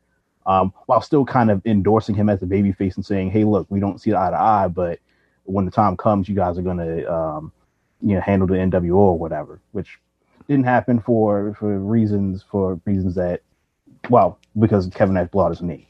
But yeah, I thought it was a fun segment. It didn't take up too much time. Obviously, Booker and Goldust had done the skits, I think 4 weeks before this, where they had just started to build them up, and they had great comedic timing there. So it was just more of the same there, and just adding The Rock to it made this for a very memorable segment. Yeah, and Martin, probably one of the more memorable things, or like, of course, like Chad and Chris said, like he put over the Undisputed Championship and sort of talking about the comedic stuff, and he told Booker T, even though they had their serious moment, he was like, me and you probably will never see eye to eye. And then he looked at Goldust. He was like, I know me and you won't see eye to eye. and then he told him, he was like, Goldust kept rubbing his torso. And he was like, why do you keep doing that? He was like, pull your shirt down. He was like, no, he kept telling him, keep your shirt down. He was like, matter of fact, take the shirt off. He was like, why you got on my shirt? And then Goldust was about to take it off. Rock said, hold on, wait, no, never mind. Keep it on. I don't want to see what you got under there. It was like a little spot where he was like, did you pay for that shirt? He's like, yeah, good. Making sure he got that merch money. And then that sick freak, like, the Goldust. Yeah, man. Like Martin. So then, when you look back on this segment, so what are your thoughts about it? As we touched on the comedic sense of it, but also having that serious aspect with Rock and Booker T. Oh, because, well, any promo that or sort of backstage skit, no matter what he's given, Rock always turns his stuff into gold, don't he? And especially since I don't think he was due actually to come back for a while, but obviously because of the Austin situation, they had to race him back in, to keep people interested in the King of the Ring and WWE TV. But yeah, he's always brilliant with this stuff, isn't he? But it wouldn't be the last time we saw Rock tonight. But before that, we had the King of the Ring final, and I mean, this was even shorter than the women's match, wasn't it? I mean, RVD sort of like flopped around a bit until Lesnar caught him coming off the ropes, hitting F5, won the tournament, King of the Ring, no fanfare, no ceremony, just King of the Ring, Big Rock. What was the match time of that? That I felt like that match was like under 5 minutes. It happened. It went like, I feel like they wrenched the finish. It was 5 minutes 43 seconds. I was surprised, like, especially because like we alluded to earlier, RVD wasn't selling anything. Coming into the match, like it would have made a lot more sense if he's like hunched over, or like you said, like Chris said, like had his ribs taped up or something. That explains why Lesnar like put him away like that quickly. Yeah, they did do an interesting false finish, which kind of alludes back to why I thought like the Heyman interfering in the test match was kind of like unnecessary. They did a spot here where I think Van Dam hit the 5-star frog splash, and he did his usual selling, and he got up, and then Heyman got on the apron and like hung him over on the ropes, and it led to a near fall. That was probably, outside of the finish, the most memorable spot in the match. But outside of that, it was short. It was fine for what they did, but it would have been a little better if Rob Van Dam kind of sold it and really put over like the injuries that he had suffered in the post-match attack. And not much to say outside of that. It was just sort of Brock won. There wasn't like it would have been hard to kind of do the King gimmick with him anyway. Yeah. Brock Lesnar wearing a cape. King Brock, and man. A crown and a scepter. Yeah, that so it kind of makes sense why they forewent the sort of the fanfare that goes with that. But yeah, obviously the right guy won. They kind of did like that little sequence there, kind of did a little bit to protect him, but I like this more than, because they did a match next month for the IC title, and it was kind of the usual, well, we can't have either of them lose, so let's just book a DQ on a show where people are paying $50. So. Yeah, and then Brock went on to, as we all know, he went to win the Undisputed Championship from The Rock at that SummerSlam pay-per-view. The crowd popped big for that. If I remember correctly, I think it was more so because they knew Rock was leaving. But more so getting into this Brock RVD dynamic. Chad and Chris, I'm gonna ask you guys. Chad, I'm gonna go to you first, and I'm gonna kick it over to you, Chris. Like, so when I was looking into this match, I had found an interview, and we're circling back to the to the torch for this former WWE writer Seth Mates.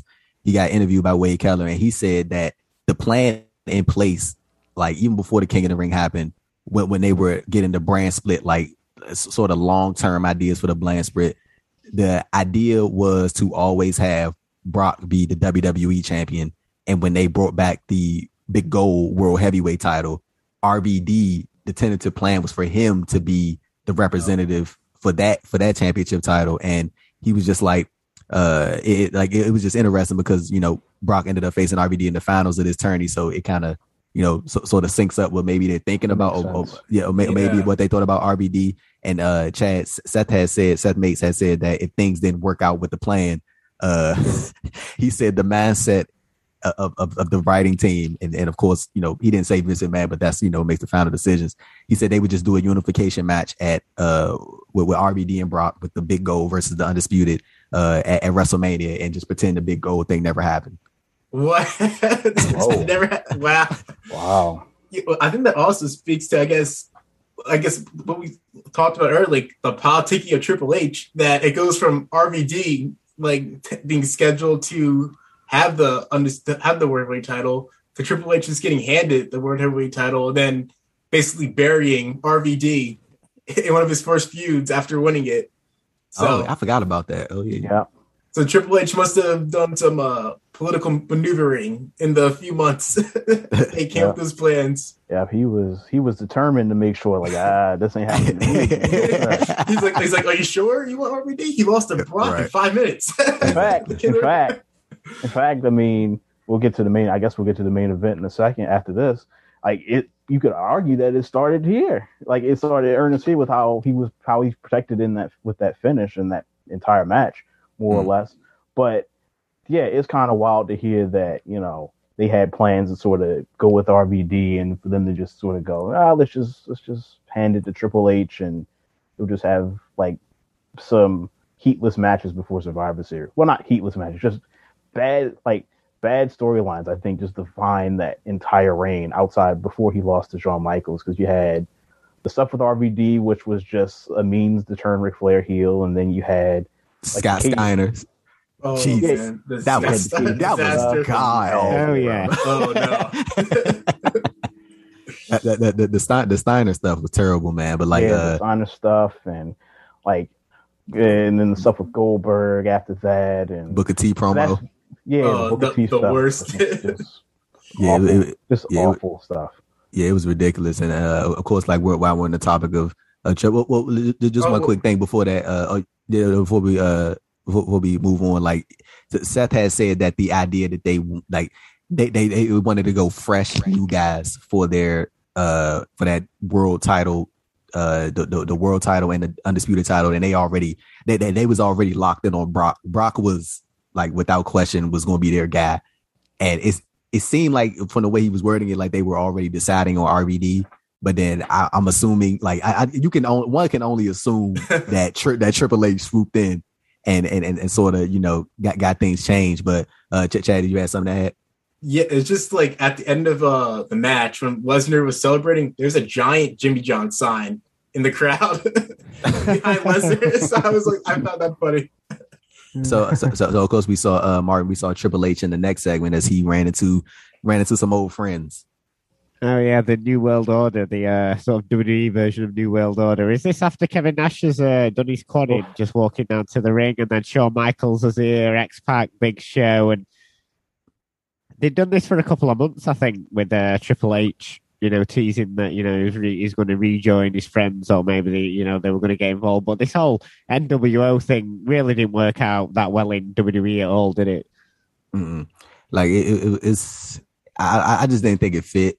And Big Show, I was like, why the hell is Big Show right there? It was just he just stuck out a sore thumb.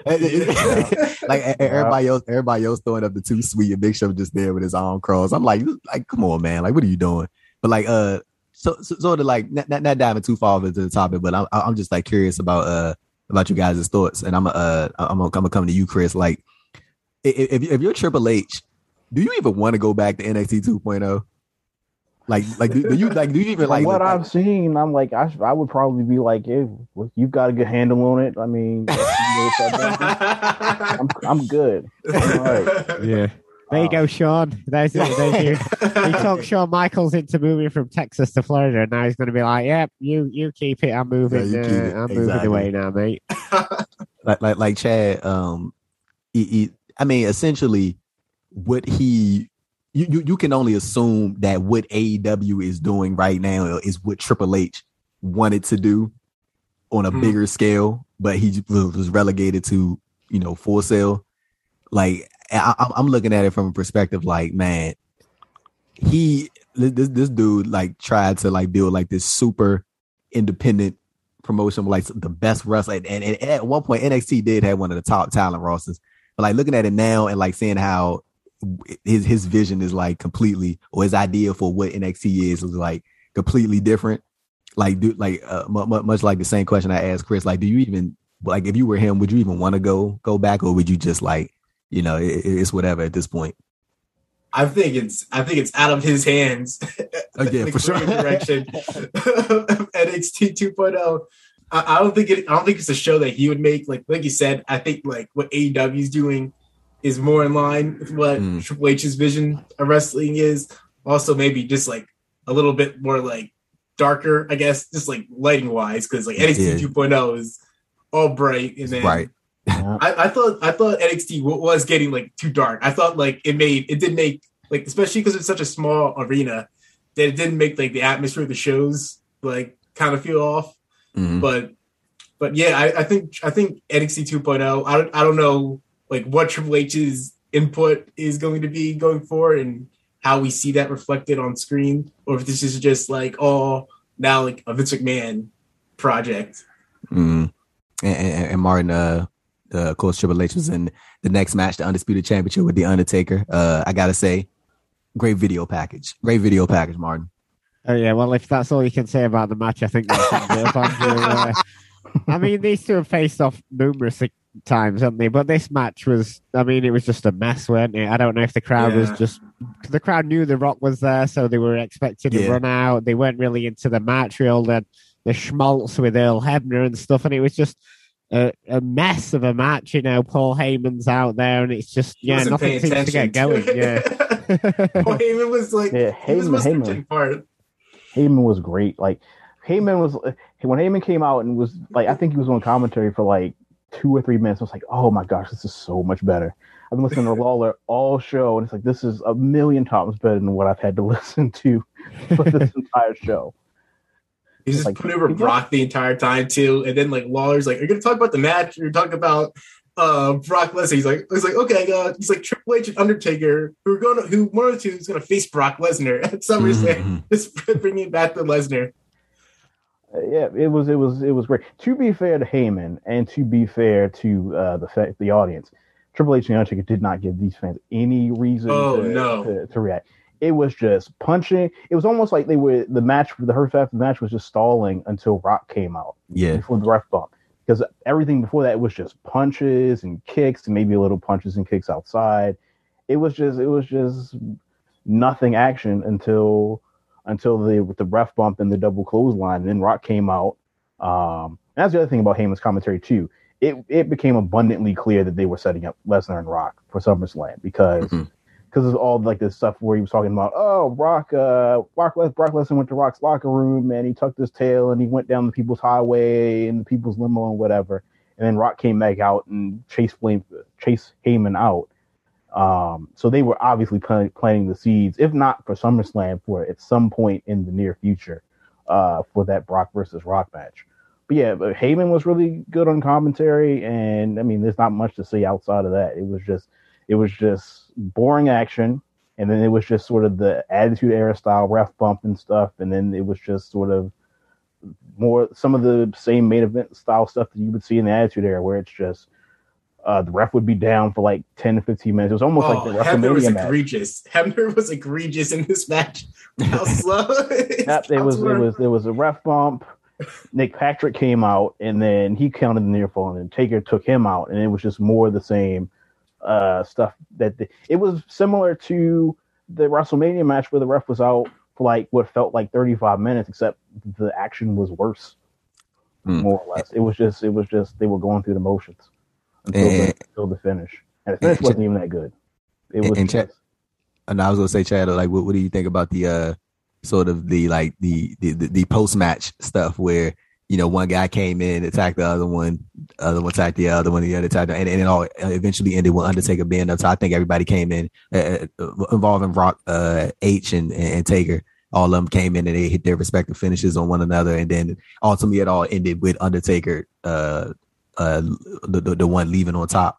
Like, what do you sort of think about that? And could you kind of, like, much like Chris said, could you kind of see the writing on the wall for Rock and Brock at SummerSlam, or if not SummerSlam, at some point later down the line? Oh yeah, definitely. Because as Chris mentioned, like Heyman was talking about like The Rock, like mostly in that when he was on commentary, he seemed to be like the focal point for Brock Lesnar was The Rock. So you could definitely see they were playing the seats for that. And I thought it was interesting, like the post match stuff, because I was like, who's gonna come out on top here? He wants to be the person that ends the pay per view. Because then you have The Rock, he hits Taker with like the people's elbow. I'm like, oh, they're gonna end the pay per view with like The Rock standing tall and like send the crowd home happy. And then Triple H comes back and pedigrees in. I was like, oh, it's Triple H gonna be like, I'll take the loss here, but I'm gonna do the pay per view on top. But then Taker hits him with the choke slam at the end. I was like, oh, okay, they went with the champion, which I guess is like rightfully logical. So. Yeah. I will say about who won with the low blow. Yeah. It was a low blow, and he rolled him up and hooked the tights. It was a very sort of meh finish. And Hebner took 30 seconds to count the three on the roll. That was the slowest 3 count in the world. Yeah, I was watching that finish and just watching everything that led up to it just made me go, man, they are doing everything in their power to just make sure Triple H looks as strong as he possibly can. They had the accidental chair shot where he blades very obviously. yeah. Rock hits him with the chair by accident. I think he hit the pedigree twice, and I think the second time it had like this. They had another one of the Hebner slow counts or whatever that led to a near fall. So he hit the pedigree twice, and then Taker doesn't even beat him with this finisher. He just blows him in and rolls him up or whatever, and then he hits the pedigree on Rock after. It's just, I get it if Triple H is going to be a babyface going forward, because like, all right, he's losing. You got to do something to sort of maintain his heat and his credibility or whatever.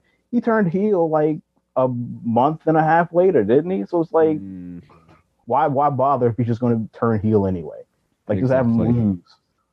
So when we look at like these Triple H matches, man, like you start to see a pattern of like how he looks post match, like even with the SummerSlam Shawn Michaels thing. But I'll try to give them some type of leeway with that, because I remember even Bruce Pritchard saying the reason they did that because they weren't sure if Shawn was going to be like full time coming back. So like they just like, hey, so look, we're gonna give you the win, but we got to go with the guy that's going to be here the next day. So I try to give him a little bit of leeway on that. But when you look at a lot of Triple H matches, man, like he is always the one to come out on top again at the end, whether it be a win or lose. Like in some situations, like even if we go back to that horrible Scott Steiner feud, that I remember they had the match at the Rumble 03, and I if I remember correctly, I remember Steiner choked him out with the Steiner recliner, and like he was bleeding, all types of stuff, and Triple H ended up retaining the title, and then he ended up beating him the next month at the next pay-per-view clean, or he cheated to win that match. But yeah, it's like with these Triple H matches, you start to see like a certain pattern, especially during this time period, the 2002 to 2003. Yeah. Clearly Triple H is like, I'm getting over, whether somebody like it or not. Yeah. Well, yeah, and the issue he had, he smashed through all the baby faces, so he virtually had no one to take on, didn't he? Until the whole Goldberg thing the year after, didn't he? And even that, they waited a pay-per-view too long to put the title on Goldberg. Yeah, because they did the chamber match where Goldberg ran through literally everybody, and Triple H. Keep in mind, this was when Triple H, I believe, had that groin injury, and he was wearing those biker shorts. Yeah, he should have taken time off, theoretically. Yeah. And he hit.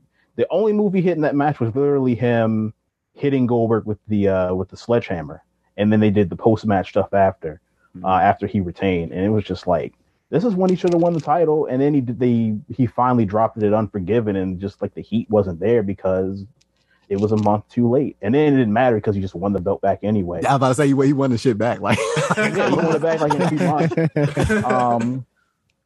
Yeah, this isn't like particularly this time period between like 2002 and when he eventually lost to Batista.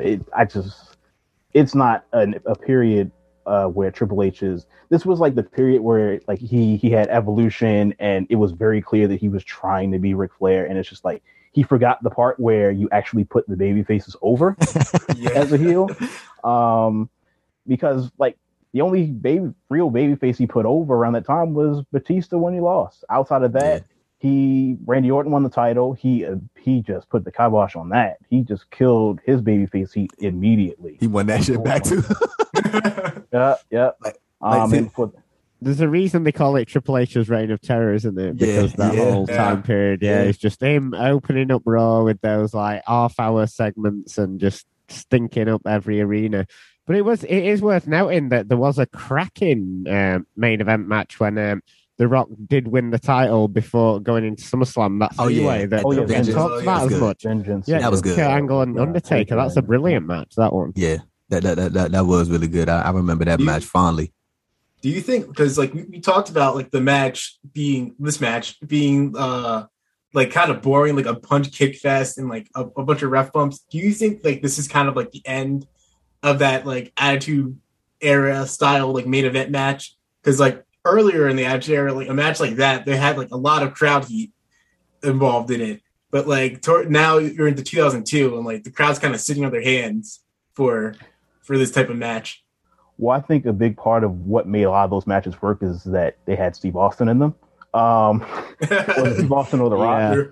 Because the SummerSlam match with Brock was really good, and it kind of had that sort of Attitude Era template where, like, I think there was like he rock bottom Heyman through a table, announcer's table or whatever. So it kind of still had those Attitude Era sort of remnants in terms of how the main events were formatted, and there wasn't really much of a. There was more of a sea change on SmackDown than Raw, because for obvious reasons. But like I think the tide had started to turn a little bit after SummerSlam in terms of how a lot of these matches are formatted, just for no other reason than the performers were different, and the performers had different skill sets. And then I think like what 2000, like maybe a few months after this, Triple H ended up beating RVD for the world title. He retained the world title of RVD at I think it was like Unforgiven or something like that. Unforgiven. It was the match where because they were teasing the storyline where Triple H was calling Ric Flair like old and washed and everything, and Flair turned on RVD. It was I remember that match being kind of just there. It was kind of mediocre, but that's kind of what Triple H was kind of doing. Like aside from his Shawn Michaels matches and like a couple of other matches, it was pretty much middling stuff. Yeah, so follow that up with Katie Vick. Oh my goodness! Yeah, that was one of the things I didn't bring up. That was in 2002. I think that's what most people remember from 2002. Yeah, I remember around that time, Kane was over, like really, really. He was, and that just another babyface just done in by Triple H and bad creative. Yeah, you want to know what's funny, man? Like when you look at WWE, like they're like just a revolving door of like the same type of like ideologies and just like belief within the system. Like they do like the same stuff. Like so some of the same things that you see back here, like as all three of you have like talked about just now. Like they're still doing some of those exact same things to this day. Like when a talent is like organically over, it's like no, we didn't ask for it, we didn't ask for him, or we didn't ask for her. You got to cheer for the person we want. So we're going to have that person beat the person that you like. And that's how we're going to get that person. Like they always do this like weird dynamic. And like Chris just said, I remembered some of the reactions that Kane was getting during that time period, that 2000, 2003. He legitimately was over. And like, I remember there was even a case for, I know a lot of people were like even like some, I see people like, so to go back and reflect on this time period on social media, like a lot of people were just, like, how did Kane not get a world title run like during this period? Because he was over as hell. Like 2003 more so. And they were pushing him hard. Well, yes. Hard. They were pushing him relatively hard because there was a point where he was the IC champion. I think he was the tag champions with Hurricane. Double champion. I remember the TLC match they had on TV. Well, he had because they had done an angle with Hurricane. But I still remember the TLC match being pretty good. But he won it by himself, right? Yeah, he won the match by himself. Mm-hmm. Against makeshift teams. Right. because that's just what WWE did in 2002 to now. But yeah, it was around the time where you could make a very strong argument that he was the top babyface on the brand at that time when they really needed it, because on the other show, SmackDown, they were really cooking with the SmackDown 6, and obviously they had Lesnar as champion, and they had that great feud with The Undertaker. He had that great feud with The Undertaker, and Raw was just kind of listless, and they just kind of had the short matches and the Triple H stuff, and Kane was sort of a breath of fresh air for one of those programs until they did the storyline that they did. So yeah, the Triple H ran a tear indeed, because I remember Shawn Michaels won the title at the Survivor Series, right? Yeah, and then he lost the next month to Triple H. And then 2 out of 3 falls match. But kicking it back over to you, Martin. Like when you look back on this show, if you had to sort of give it a rating out of 10, what would you rank it at? I don't know. It was a lot of nostalgia for me going back and watching the show, because I haven't watched it, since watching it live on the night, and I certainly really enjoyed that opener. And yeah, I wouldn't give it too high a rating. I'd say about a 2.5 to 3 as a show overall. The way we had some fun skits with The Rock, and then a fun opener and some decent stuff, and a fun trip down memory lane. But it's not a show I'd run back and watch in a couple of months' time, I don't think. What about you? What about you guys? I'm probably in the same boat as you, Martin. I can't go higher than 3. Like there weren't a lot of good matches on this show outside of the opener. All of the matches had some sort of, outside of the opener, had some sort of weird finish. It had some sort of weird it was either cheating from the heel or it was some sort of other interference finish that just it gets repetitive after a while. And the main event wasn't particularly good, and even like doing the stuff with The Rock didn't really do much to save it. So it's one of those shows where if you kind of just want to go back and see. Whoa. Oh, my bad, Chris. Chris, I ain't mean to cut you off, bro. But I don't know if y'all saw this just now, but this is from Ring of Honor. Like this, I literally just saw first this. time. I'm set to hear what this is. Bro, I'm looking at this, bro. They said throughout the pandemic, our top priority was to keep everyone healthy and safe. And despite not producing any live events over 18 months, we were able to keep everyone fully contracted.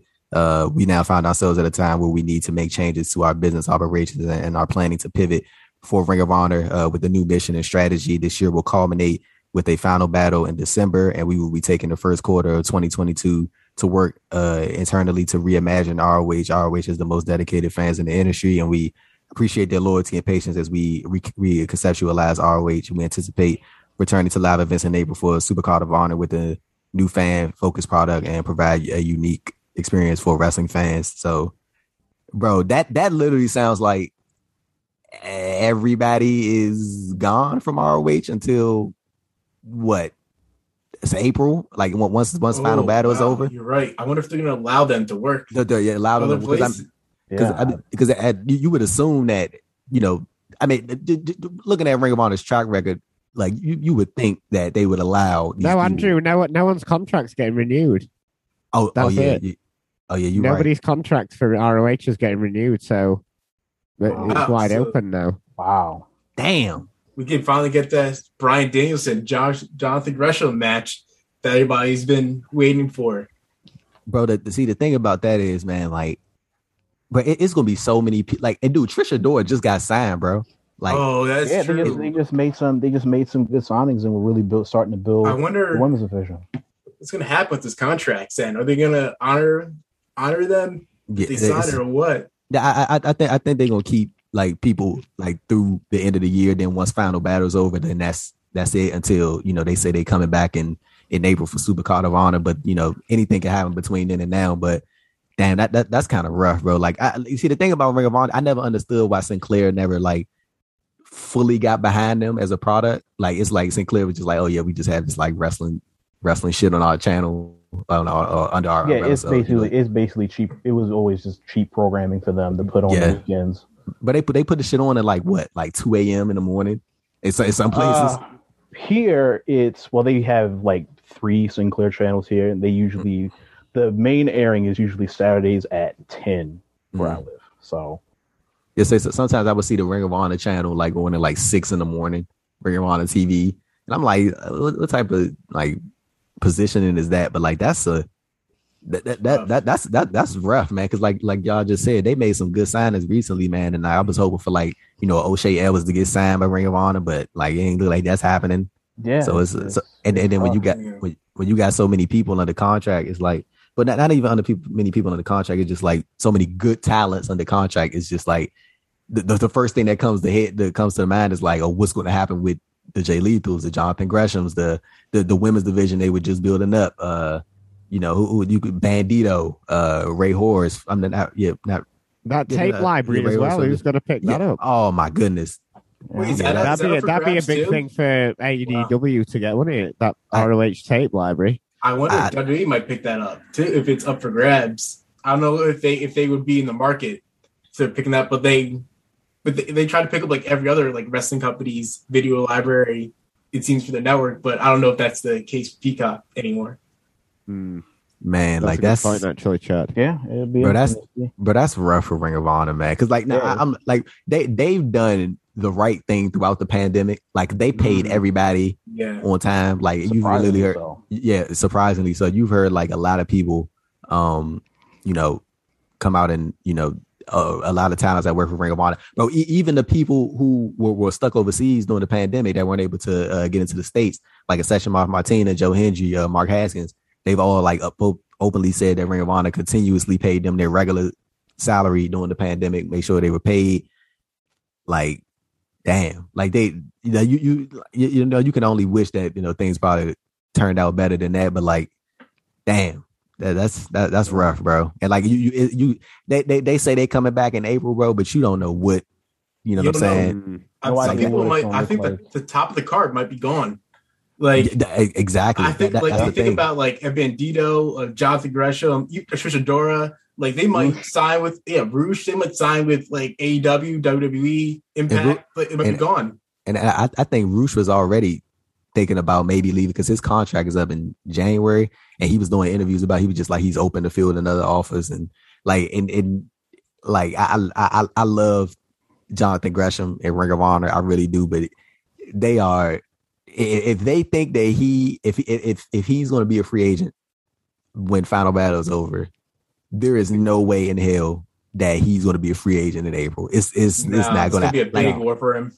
But I'm like 94% positive that Tony Khan is going to scoop Jonathan Gresham. Like it's not even a question. Like if you would get him in your division and in your on your talent roster, like. That's a big get because he's legitimately on a hell of a run right now, like making a case for one of the best wrestlers in the world without question. So yeah, like I think both of y'all just made a fair point, man. Like the top of the card might be gone when they come back. So like, is it like I'm not gonna go as far as to say like Ring of Honor's done. I don't think that's the case, but it's gonna be rough, man, to draw in when you got half of your talents gonna be free agents at the end of your biggest pay-per-view. And then ain't no telling what's gonna happen after that.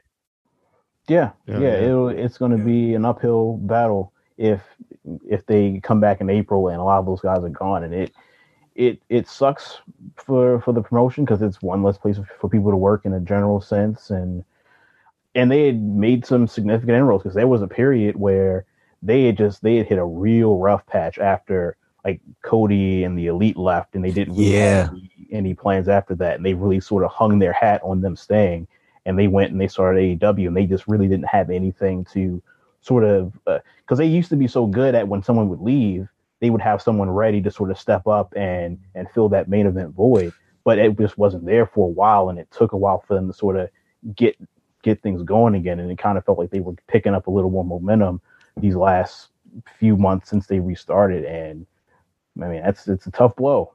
Yeah, and it's confirmed, man. They released everybody from their contract. So wow, that's because Ring of Honor is like as you alluded to, like this is one of like 3 or 4 places in wrestling where you can make a full-time living in one promotion. Yeah. So this is just like turning a lot of people's lives like upside down, basically. That you just lose that source of income like it pretty like out of the blue too. Damn, bro, that is not good. GCW going to be the third biggest promotion in the US now. I think it already was. I think it already was, man. Yeah, like Chad, that's a good point. But like, but this is not good for wrestling, bro, at all.